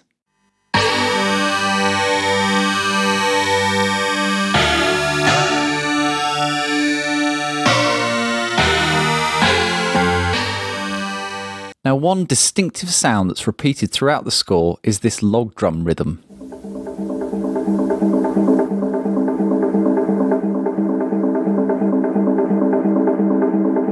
As it's replayed at different speeds but at the same pitch, as would be possible on the synclavier and impossible on a tape machine, I suspect this is the source of that sound. They ended up using like layers to help create like the Predator sound effects, but also like just the music itself, the tracks themselves, where they would layer tracks on tracks. Tracks on tracks on tracks. Tracks on tracks on tracks. Let's see, second to last thing I'll mention from these credits that stood out was Group 4 Recorders. This was the recording studio for the Predator soundtrack and lots of other movie and TV soundtracks. If you go there, like it shows, the studio is closed, but it also lists everything recorded there. And it is a long list of popular movies. A lot of Alan Silvestri's scores were recorded there. He must have made that like one of his favorite places, but also James Horner and a couple other well-known Hollywood soundtrack composers. I can't remember their names. Wow. Yeah, I know. It just star upon star, just mega company on mega company. Didn't even realize. And then not so related to that is this picture is dedicated to the memories of Agustin Ituarte and Federico Isunza, who were two location scouts who died on March 31st, 1986, when Mexicana Flight 940 crashed into El Carbon, a mountain in the rugged Sierra Madre Occidental mountain range northwest of Mexico City. So they had a couple scouts out and about on, going out, checking out different places to film the movie a year before it came out. So the movie's in production from, I think, shortly after their death. I think it started in April of 1986, but they died in this plane crash due to mechanical failure. And that's why their names are mentioned at the end of the credits, which I thought was really neat. It was really cool of them to include them. Like, you wouldn't think of like location scouts as like necessarily someone on your list of credits, but you have to have people finding out where you're going to shoot this awesome alien action movie. Yeah, man, that's good. R.I.P. to those two location scouts. Yeah. Oh, I guess the last thanks. I just a curious thanks. They thank the restaurant El Aden de Mismaloya de Puerto Vallarta, which is, I guess, like the restaurant closest to where the guerrilla camp was, if I remember correctly. Oh, yeah. Yeah, I think if you're visiting where this, like the locations where this was shot, the easiest one would be go to Puerto Vallarta. You go south down, south on the coast, 20 miles or so, and then you head up the river, Mismaloya, I think it is. I don't remember if that's the name of it. But yeah, I guess there was a restaurant at one time, like a restaurant / hotel maybe. And since this movie was filmed there, it's closed. But it's interesting they thank the actual restaurant. I love that. They must have spent a bunch of time there getting meals, getting drinks, diarrhea. Yeah, getting diarrhea. Yeah, Montezuma revenge. Oh, it's back. It's back.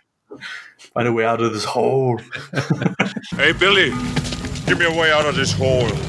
Oh, well, cheers to you, John Zabriskie. We made it through this project. Thanks, man. 2.5 years. You can't see me, but I'm lifting up my whiskey right here. And dink, there it is. So cheers to us. Cheers to you. Yeah, cheers to you, Jeff. Yeah, I should tell all the listeners out there that this project, this podcast, was 100% your baby, your project, your idea. And jump in anytime to correct me, but you started this with your brother Aaron, correct? I did. Yep. And you guys made it about 8 episodes. I did call upon a friend before your brother moved halfway around the world. But he moved halfway around the world for professional reasons. But no, you invited me on the show just as a guest. I did a couple episodes with you, and that was really fun. And then, as mentioned earlier, you asked me to come on as a permanent co-host. And I'm really glad I said yes. And everyone out there should know that you do almost all the research. You do all the research. You do all the editing. You do all the publishing. You do all the social media keep up. You maintain the Twitter account, the Facebook account, the Palapa on Facebook. You do it all. I just show up once a week and throw out some silly jokes and pour some whiskey in a glass. So everyone, I just want to acknowledge the amount of work that you have put into this project, and you should be very, very proud of yourself because it was a lot of work, and we both have busy lives. We're both married with kids, and we both have other full-time jobs, and you've managed to see this project to its conclusion, and for that you should be commended. So cheers to you, John Zabriskie. Thanks for having me on the show. Hey, thanks, Jeff. And really, I don't think this podcast would be nearly the place it was without you as such a solid co-host, because I feel like what I bring, kind of like the analysis and the mountains of research is like the flavor, is the color commentary, as they say in sports. Like I'm pretty good, I feel like, as like nailing down like what happened, why it happened, but you're the one who's able to take us a step back, or sometimes a step forward, and say like, look at this, like, isn't this kind of ridiculous? Or what do you think of this? You're always good at challenging me with these questions or these new insights that I don't think about. And I think a lot of that is your ability to go off the cuff. Like, I just don't feel like I have that ability. Like, I'm trying to do it right now, and it is awful. It is like, it is like nails on a chalkboard for me. But I do want to thank you for bringing that and for being willing to stick around, to stick around and do this week after week. Like we said, for 2 years, I have it on my list here. You became permanent co-host on November 10th, 2018. So that's 2+ years ago. So I really couldn't have done it without such a solid co-host. So I really appreciate you being there and just willing to go along on the ride. I really appreciate that. Hey, it was a pleasure. And this has been a very, very fun project to do and a good learning experience. I never thought I would ever be on a podcast before. And so you've done it. I have, and I enjoy it. And I don't know what what is in the future in terms of any podcasting for either one of us, but this has been a really cool little just creative project to do. So again, thank you for all of that, and thank you for inviting me on in the first place. So cheers. Man. Yeah, cheers. Just serendipitous all the way around for having this work out how it did. And just I'm really lucky to have, like I said, you, and to have like family support. Like, people ask about it all the time in the family, like, how's the podcast? Like, people at work occasionally ask. So that's been nice to kind of hold myself accountable a little bit. I think the only time I felt like honestly giving up was just like after Aaron and I recorded the first episode in 2017. There was a whole year that went by before we like picked it up in earnest in 2018, and that was it was born out of an idea. Just to give you a little history, Zach, you guys recorded the first episode and then let it sit for a year before recording the second one? A whole year, yeah. We recorded that. I didn't know that. Yeah, September 1st, 2017, and released it on August 26, 2018. Hello, welcome to Predator Minute, the podcast where we break down the 1987 movie Predator 1 minute at a time. I am John. And I am Aaron. And we are starting off with minute 1. That's why I sound so much younger than between 1 and 2. Just kidding. That's what I was thinking when I heard that episode. Man, that sounds young. Welcome to Predator Minute. My mom just let me watch it. It's a very special time in my life. Growing hair in all weird places and found a magazine in the woods. It's always in the woods. It's always in the woods. Always in the woods. Thank you, mystery woodsman. The more I think about it, the more I'm creeped out. Anybody under the age of 35 has no idea what we're talking about. Nor should you. But just give a little history. I don't know if I've ever talked about where the show came from. Like, what was the genesis? It was Zach and I, so other brother of the show and guest of the show, Zach, and I were driving out from the Seattle area to Spokane area to surprise Aaron and his wife for their baby shower. It's Aaron can be like that sometimes, where he's like, I don't know, I don't necessarily like want everybody there. Like, they're just having, for some reason, a baby shower. They told us when it was and where it was, but they weren't necessarily saying like you have to be there. So they didn't invite you. Yeah, that's my polite way of saying they didn't really like officially invite us. Like, they said where and when it was, and they didn't really seem they probably weren't going to have a problem if we showed up. So Zach and I, it's like the middle of summer 2017. We're like, we're just going to surprise them. We'll rent an Airbnb and the night in the area for that night. And so we just drove the whatever 5.5-ish hours out there. And on the way there, one of the podcasts I downloaded a bunch of episodes to listen to was Star Wars Minute, because that was the one I was listening to at the time. That was the big Movies by Minute podcast I listened to. That was the one. So that was like the big starter with Alex Robinson and Pete the Retailer. And then like I just kind of brainstormed with Zach like on the way back after seeing Aaron surprising them for the baby shower, and then the next morning driving back home to the Seattle area. We're just talking and kind of spitballing, and I was really thinking like, man, I've listened to a lot of podcasts over the years.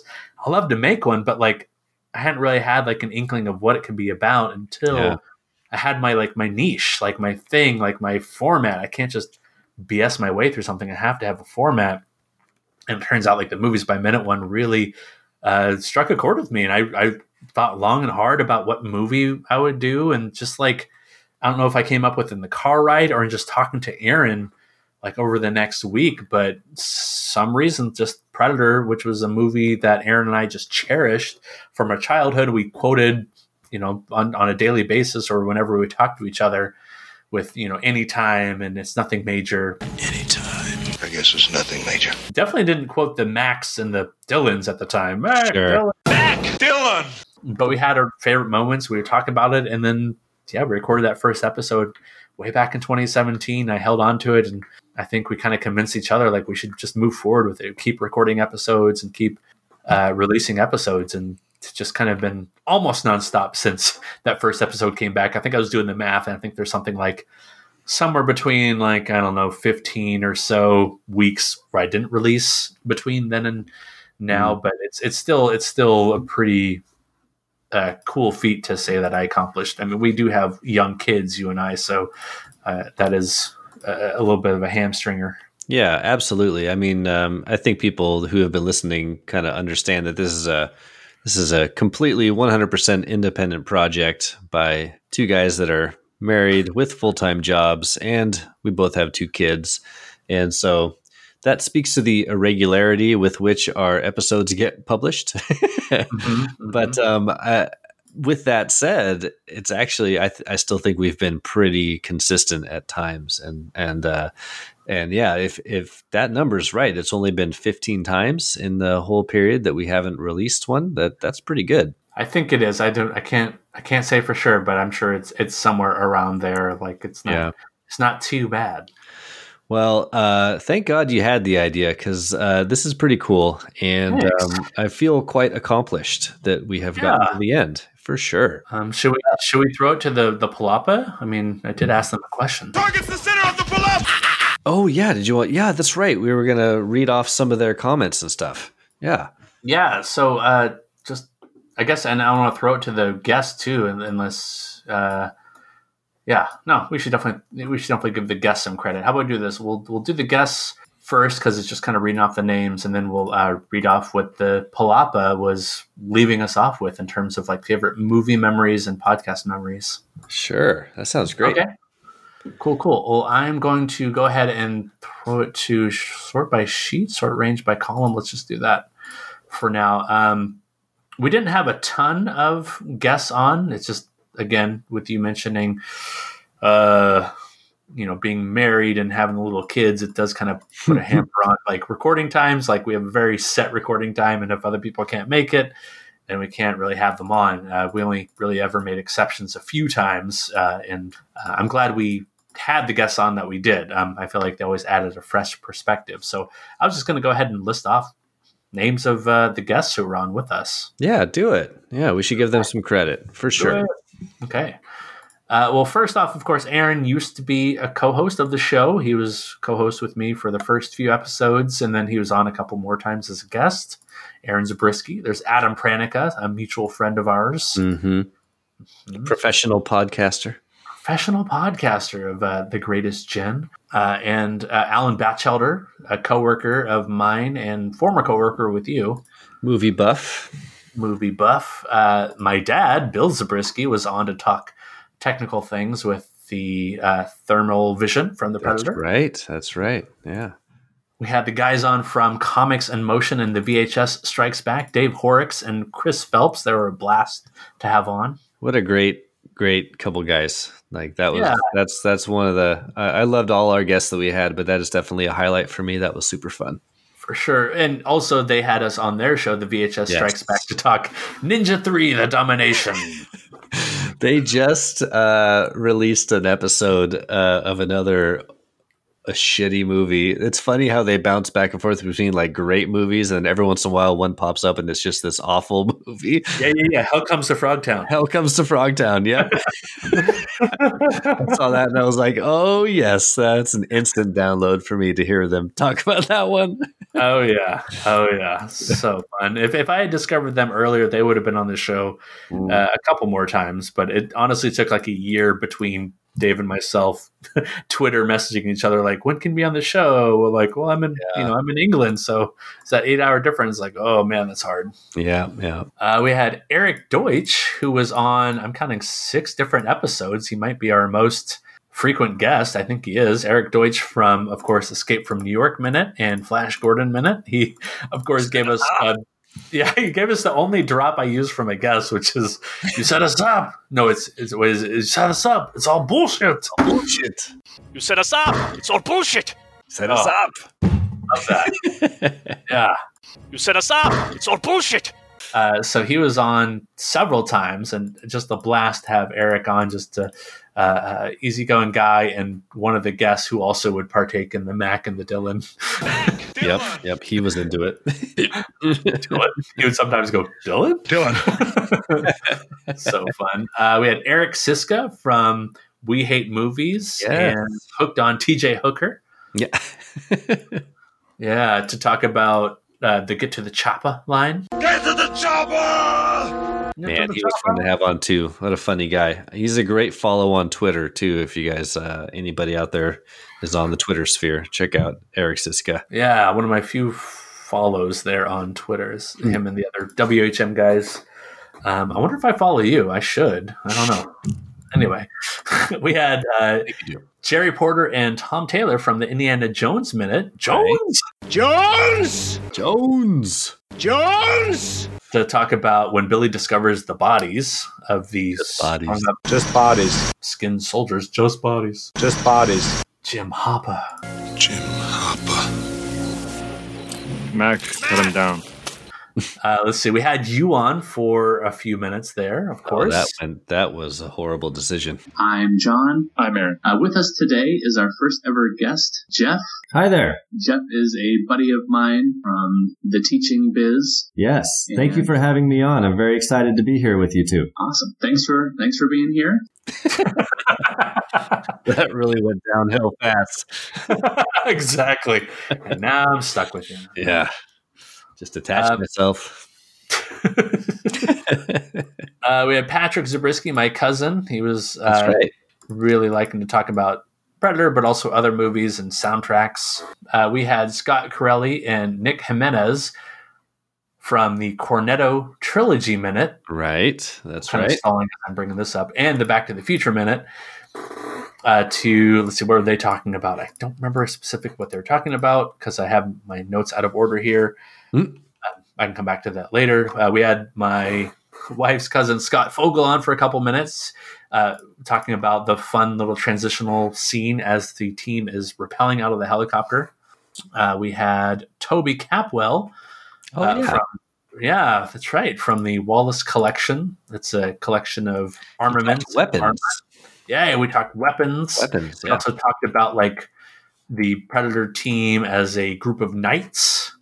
So that was fun to have him on with his expertise. He's also been on Indiana Jones Minute quite a few times. And we also had my other brother, Zach Zabriskie, talking about the stick around and knock knock lines. Stick around. Knock knock. Yes. I was going to say I'm almost envious of him for being on those minutes, but it's like, well, I was on those minutes too. Counts, but we were all there. Yeah. I believe he did say that was his favorite line, and it is my favorite line too. The stick around. Stick around. I think I remember that. Yep, that was fun. Yeah. Yeah. Now I'm just now looking at what did we have Scott and Nick on for. Let's see. Oh, it was the Broke Dick Dog. That's right. That was so fun. I wouldn't wish that on a Broke Dick Dog. I wouldn't wish that on a Broke Dick Dog. Broke Dick Dog. I wouldn't wish that on a Broke Dick Dog. And then Hawkins finally lands the joke with Billy. Mm-hmm. Yeah. And then, gosh, do you want to talk about the Palapa a little bit? Target's the center of the Palapa! Yeah, so you made a post in the Palapa saying, listeners, fan of Predator, we are recording the final episode. We wanted to hear from you. As always, thank you for participating here in the Palapa. Thank you please share your favorite memories from the movie and or the podcast. And we may read your comments on the air. So, should we read some comments on the air? Let's do it. Okay. Alan Batchelder says, I loved when you had that one guy on. I'm John Zabriskie. And I'm Jeff Glover. And I'm Alan Batchelder. Eric Deutsch, the first comment on that post says, you set us up. It's all bullshit. You set us up. It's all bullshit. The best and only comment he could have made. You set us up. It's all bullshit. Yes. Brad Mole says, the handshake is a fave, the cast, and the Predator design.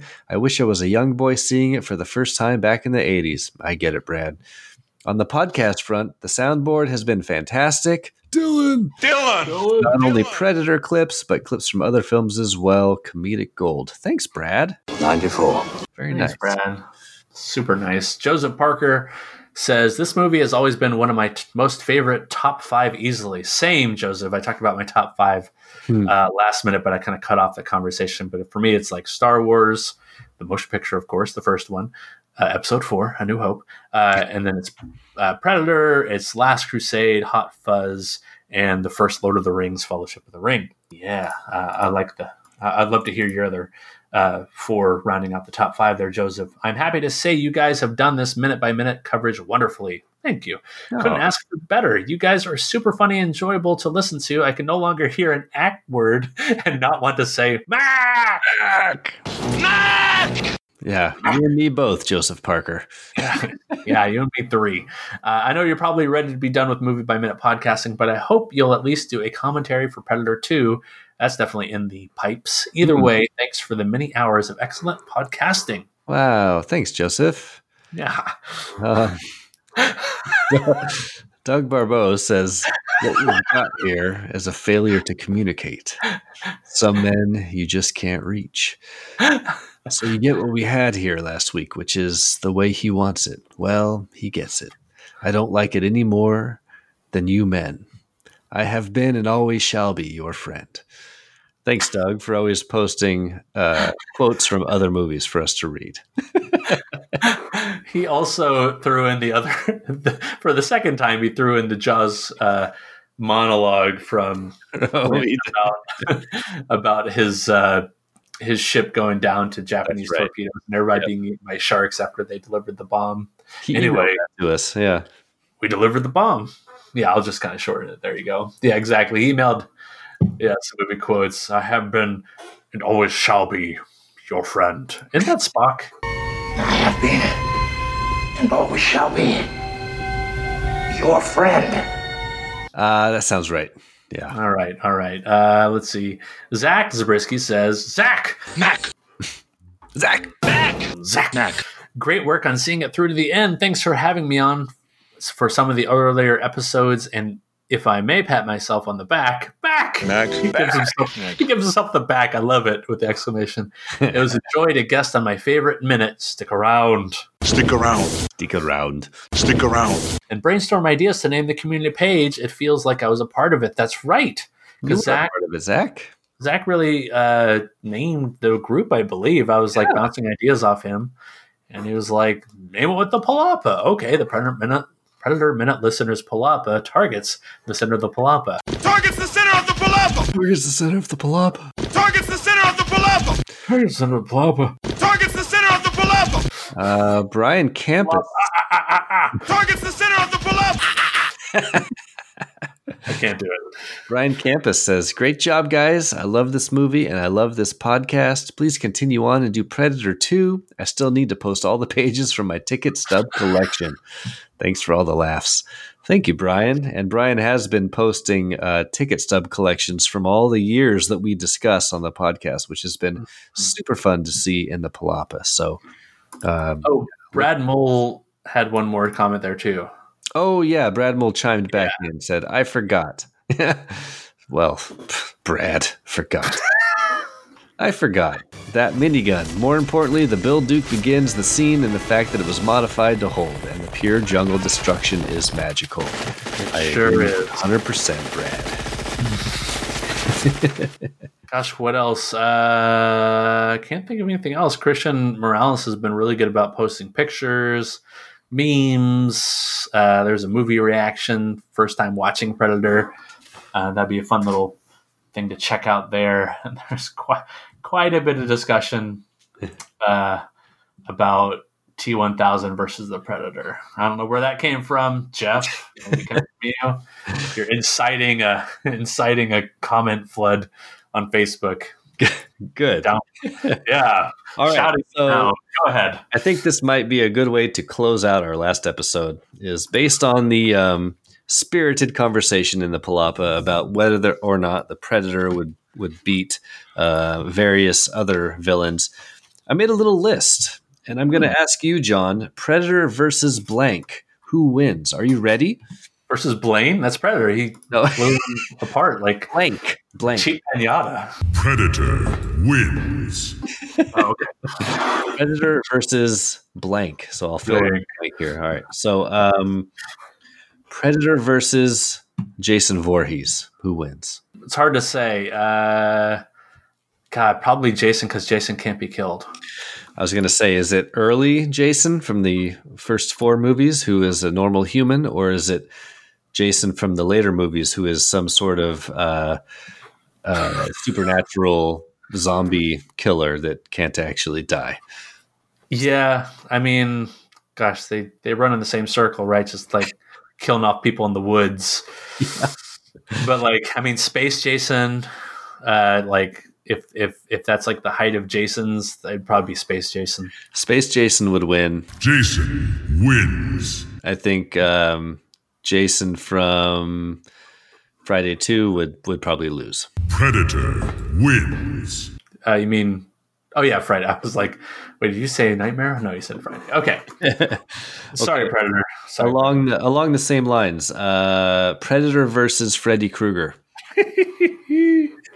So this has to be while Predator dreams. Right. Does Predator dream? Does Predator dream of electric Dutches? I'm going to go with the Predator here. I think the Predator can somehow outwit, because in every movie, like, Freddy's killed, right? I don't think every movie Jason's killed. Like, maybe most of the movies Jason's killed, but... Yeah, I agree with you here, because it's always some teenagers that seem to kill off Freddy, so the Predator... That, and you always know who Freddy is. It's Robert Englund. It's like, he's a personality, and it's like, his personality is way more annoying than Jason's, so I have to go with Predator here. Predator wins. All right, so I chose all kind of villains and bad guys except for one, and so the one is right here. Predator versus RoboCop. Oh, man, I love RoboCop. I know. He's got that gun. Yeah, he has that gun.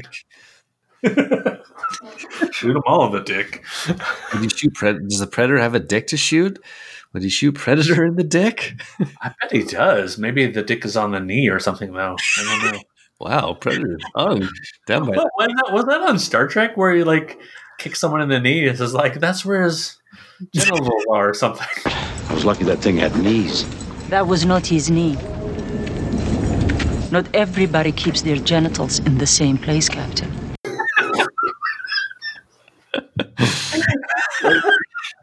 I love the idea that the Predator is just hung like a horse. Like, that's not his leg. That's his junk. Predator wins. When he jumps around the jungle, you know how his hair kind of flows around? So does his dick. Oh, my gosh. Oh, man. I have to give it to Predator. I think Predator wins. Yeah. RoboCop's a little bit too much of a clanker for, RoboCop's not getting around the jungle fast. No, he has a little bit of melee skills, but I think the Predator would figure out how to melee him. Predator wins. All right. Predator versus Jaws. I would 100% love all of these movies, by the way. Yeah. Oh, instantly. Those are instant classics, each one of them. Predator versus Jaws. Predator versus Jaws. Who would win? I will say I did look up Predator versus T-1000, by the way. I don't know if I'm jumping ahead. I haven't seen your list or anything like that, but there are full-on discussions on Reddit about who's going to win between T-1000 and Predator. Really? Yeah, it's interesting stuff. I don't necessarily stand by my original statement after the Palapa really brought the pain, but there's some arguments to be made. But you have to have the conditions right for the predator, and then for that, I think, that's kind of telling you the answer right there. Well, if it's like this and this and this, I see Predator versus Jaws. I see Predator. I mean, Jaws can't leave the water, and Predator can just shoot laser beams into the water. Yeah, I'm gonna go Predator. Okay. Predator wins. Predator versus Darth Vader. Oh my gosh! Now you're hitting close to home. I know. I mean, that's some next level stuff. That would be like, how much can Vader use the Force? Right, but we know Vader can deflect, blaster shots. Can he deflect a laser cannon from? Yeah. I mean, it's another laser, so maybe. Yeah. Vader has the Force. Vader can, I'm sure, sense things coming. I think I might have to give it to Vader. I might have to give it to Vader. I mean, you don't understand, just the power of the Force. Just the Force is, what gives us our energy. It penetrates us. It binds us. Apology accepted. Right. Sub question. What about Palpatine? Oh, Palpatine. That's a good question. Are we talking Return of the Jedi Palpatine, Rise of Skywalker? Well, you don't remember Rise of Skywalker, but no, I don't. Prequel. No, I was thinking like original trilogy Palpatine. Yeah. Oh, okay. I probably have to give it to the Predator there, because I think by then Palpatine seems a lot less nimble. Versus in the prequels, he's jumping and flipping around like another, I don't know, Anakin Skywalker or Qui-Gon Jinn or something like that. Okay. All right. Mark that one for Predator. Predator wins. Yeah. Predator versus Sauron. Man, you're going heavy hitters. Did you just Google a list of best movie villains? Yeah, maybe. Yeah, maybe. Got me. I have to give that one to Sauron. Sorry, unless the Predator just knows to blow the finger with the ring on it off. Nope. All right, I agree. Predator versus Agent Smith from the Matrix trilogy. Oh man, that is a good one. Yeah, that is a good one. Did you have an answer for the Sauron? I think Sauron wins. Yeah, Predator. Yeah. Agent Smith can bend time and space, kind of. Yeah, Mr. Anderson. Mr. Anderson. This is the sound of inevitability. Hear that, Mr. Anderson? That is the sound of inevitability. Yes. Oh, it's the smell. It's the smell. It's the smell. It's the smell. You're a virus. You're a virus. A virus. Morpheus. But I guess now you're talking about time and space. Is the Predator in the Matrix then? I know that's a big existential question, right? Is the Predator living in the Matrix? Can the Predator bend the Matrix like the One, or is he just some? Or does the Predator live outside the Matrix in the underground, human world? Yeah, Zion. Thank you. It's one big orgy. I think the Predator would enjoy that. I don't know if the Predator... He's got a big swinging dick, we've already established. Yeah, he's already wearing his fishnets. And he has a vagina for a mouth, so I think he's oh my God. He's just ready to go down. He's like, I'm going to take on... Wait, how many Agent Smiths do I have to take on? What do you mean take on? Can you, maybe elaborate? Gosh, he wants to be in the Matrix? The Predator, man. Might not have a choice, but if he's in the Matrix, it's Smith all the way. I think so too. All right, yeah, because Smith is just everywhere and anywhere, and multiples of Smith. Okay, man, I'm really feeling down now. I thought the Predator was had it made in the shade. No, you'll feel better after a couple more of these. Okay. It's the smell. Predator versus Scar from The Lion King. Now you're just going up a list of best villains. When I'm king, what'll that make you? A monkey's uncle. I think Predator wins that. And Predator wins. Predator wins. Yeah. Predator versus Hannibal Lecter. That's Predator, but I'm sure Hannibal Lecter would enjoy it. Hannibal Lecter would like get in his head for a little while. Yeah, exactly. He'd be like convincing the Predator to skin himself for a little bit. Right. It's like, what the fuck am I doing? Predator, did you cry when you heard those sheep? Predator wins. All right. Mark that for Predator. Predator versus Pinhead. Oh man, I don't know my Pinhead very well. Is Pinhead another one who's like manipulating time and space? Sort of. Pinhead is like a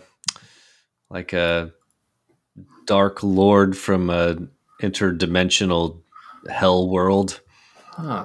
So I might give it to Pinhead. Just that's where he comes from. Does he have such delicious sights to show you? Is that him? Yeah. Yes, he does. Yeah. See, the Predator might be that might be his kink, too, is like being lured in by that, and then. That's true, because all the Pinhead and all the other Cenobites are pretty kinky looking. He might just get recruited by Pinhead. Pinhead might just be like, "Come join us. You got fishnets and weird fucking face." Yeah, could be a Cenobite. Yeah, you just have to put some pins in your head. I'm going to call that one a tie because I think he would just get recruited. Okay. Yeah. Oh, the team up, love it. Yeah. Okay. They would just become buds. We have such sights to show you. Predator versus Drago. Oh my god. Are we talking about Ivan Drago or Billy Drago? Drago from Rocky IV. Oh, okay, Rocky IV. Yeah. He must break him, and of course, like we've talked a lot about Rocky IV being one of the main inspirations for this movie. Right. He's like, Rocky's defeated everybody. He's defeated the whole Soviet Union into the Cold War. What else can he fight? How about an alien? An alien. Predator. Fucking lizard. Let's see. Man, I mean, he did kill Carl Weathers. It's pretty formidable. But I mean, Predator really killed Carl Weathers. Yeah. Drago's not that much different than Dutch in a sense. Yeah. We just don't know how inventive Drago is. We only saw him hanging out in the ring and hooked up to machines. I think Drago just does what people tell him to. I don't think he has a lot of inventiveness. He's just they're like, hit this machine. It's okay. I think I give it to Predator. Yeah, I'm going Predator with. Predator wins. All right. 2 more. Johnny from Karate Kid. Oh my gosh. Oh, from Cobra Kai. Yeah, Cobra Kai. Oh my gosh. Did you watch season 3 yet? I just finished it. Not yet. I haven't started it yet. Oh, it is so good. So good. Yeah, all right. It's such a karate soap opera. I love it. The karate is so bad. I was trying to pay attention this time around. I was like, oh, it is deliciously bad. It's especially when you have poor Ralph Macchio, who's 60 years old, trying to pull off these moves. Oh, no. Yeah. Like a spin kick. He has to kind of he basically takes a knee and kind of turns his body a little bit. He hasn't gotten any better since Karate 3. Karate Kid 3. No. Right. I mean, I think we missed all his prime athletic years between then and now. Even in Karate Kid 3, he was kind of a little fat, a little... those jeans didn't quite fit him right. Wax on. Wax on.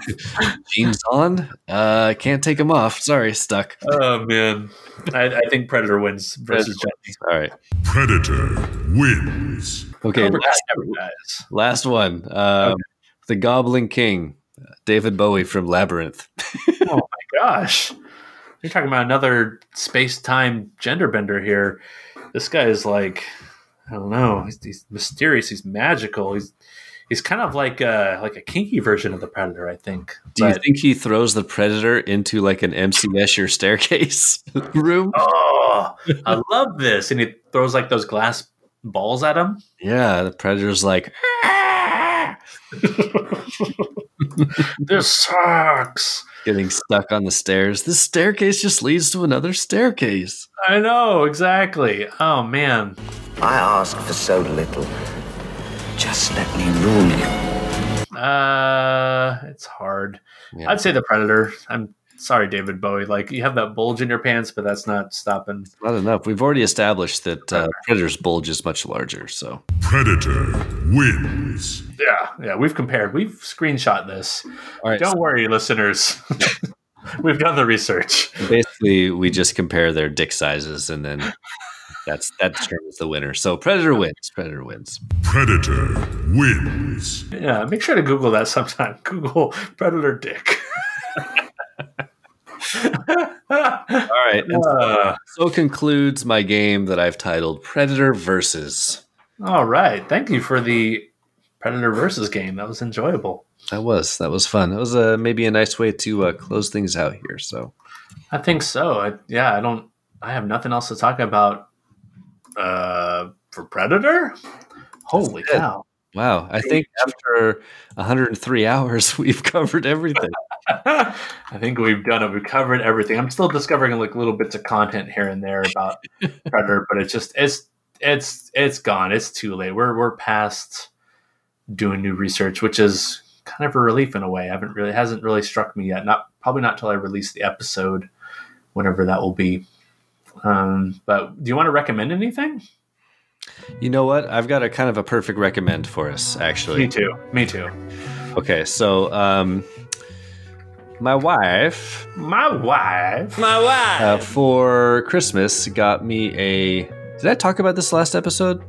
Got me a 4K Blu-ray player. No. Oh yeah. So she got me a 4K Blu-ray player, and a handful of like 4K Blu-ray DVDs or Blu-rays, right? Like movies that have been converted or whatever on UHD, ultra high definition. And she got me like Mad Max Fury Road in 4K, which was fucking amazing, and a handful of other things. But one of the gifts that she got me was the Predator 4-pack. The movies are Predator, Predator 2, Predators, and the most recent The Predator. All 4 of them in 4K ultra high definition Blu-rays. Whoa. And so far I have watched the original Predator, I watched Predator 2, and I've watched Predators. And I'm going to revisit The Predator just so I can finish out the sequence. Although I didn't like it very much the first time around, but I'm going to give it another shot. But holy shit, that's what I'm going to recommend. Go find any of the Predator movies in 4K, ultra high definition. Watching these movies in 4K was so much fun. Predator obviously looked great, sounded great, was amazing. But the real fun for me was rewatching Predator 2 in 4K. That was just a blast. I love that movie anyway, and like to see it look that good was so much fun. And then Predators, which is a movie I've always enjoyed, I think doesn't get enough love. Man, I had such a good time watching that in 4K on the 70-inch screen, and I had not realized how much of an homage that movie is to the original. There's a whole bunch of lines they repeat from the original Predator. There's the concept is the same. It's a cast of characters that are in the jungle trying to survive, so it's much more similar to the original movie. But if you've ever seen it, you know it has a twist to it. So that's my recommend. The 4K Predator 4-pack was fucking fantastic. I enjoyed every second of it. So there's my recommend. Oh man, awesome. I was literally just going to say, watch this movie. Watch Predator. I plan on watching the whole thing front to back in the near future, probably in the next week or so, because I haven't watched the full thing all the way through. But as soon as I start watching like minutes back to back to back for like research purposes, like I am so amazed all the time how quickly it moves. It just moves so fast. I like look down and it's like, oh wow, I've already made it, 20 minutes into the movie, and that's felt like 5 minutes. Like it felt like nothing. We hit nothing. That was the same experience I had, because since we have been doing this podcast, I have not really watched the movie from beginning to end. So to rewatch it and to rewatch it in 4K on my big screen and just sort of let the movie go from beginning to end was really, really fun. And even after talking about this movie for 100 hours or whatever, I still appreciated it even a little bit more. So That shit holds up. Predator wins. It holds up. It holds up from directing to music to acting. I've said it to technical things. I've said it before, even in this episode, that it's just so many things at the heights of their respective powers, of their respective games. And it just plays out like a perfect movie to me. And I do feel that sense of loss when it ends, that like it's not going to be this good again for Predator, or for, in my opinion, for Arnold, because this is by far my favorite Arnold movie, my favorite Arnold performance, because he's like a real person giving off dramatic line readings, dramatic acting, very few quips, but like 2 quips. Yep. And yeah, it's everything I want to see in a movie with I like the characters so much. As soon as I like the characters, I feel like a movie has to really try hard for me not to like it. And this is one where I like the characters. I like the simplicity of the plot. And it's just a movie I can easily think about a lot and come up with all sorts of questions, because it doesn't necessarily try to answer all the questions that might come up. There's always more to find when you're watching either minute by minute or the whole thing in one go. And so I really look forward to following my own recommend and watching the full movie. Once this is last episode is released. Wow, I love that we both recommended watching The Predator. Yeah, watch this movie. Yeah, this wasn't a cop out at all, because I was definitely floating that in my brain, and obviously you were too. I was. All right, well, have we done it, John? I think we did it. Think so. So, speaking of watching 100 Hours of Predator, Jeff, where can people find you? You can find me on the Twitter. I'll be there drinking whiskey just like I am right now.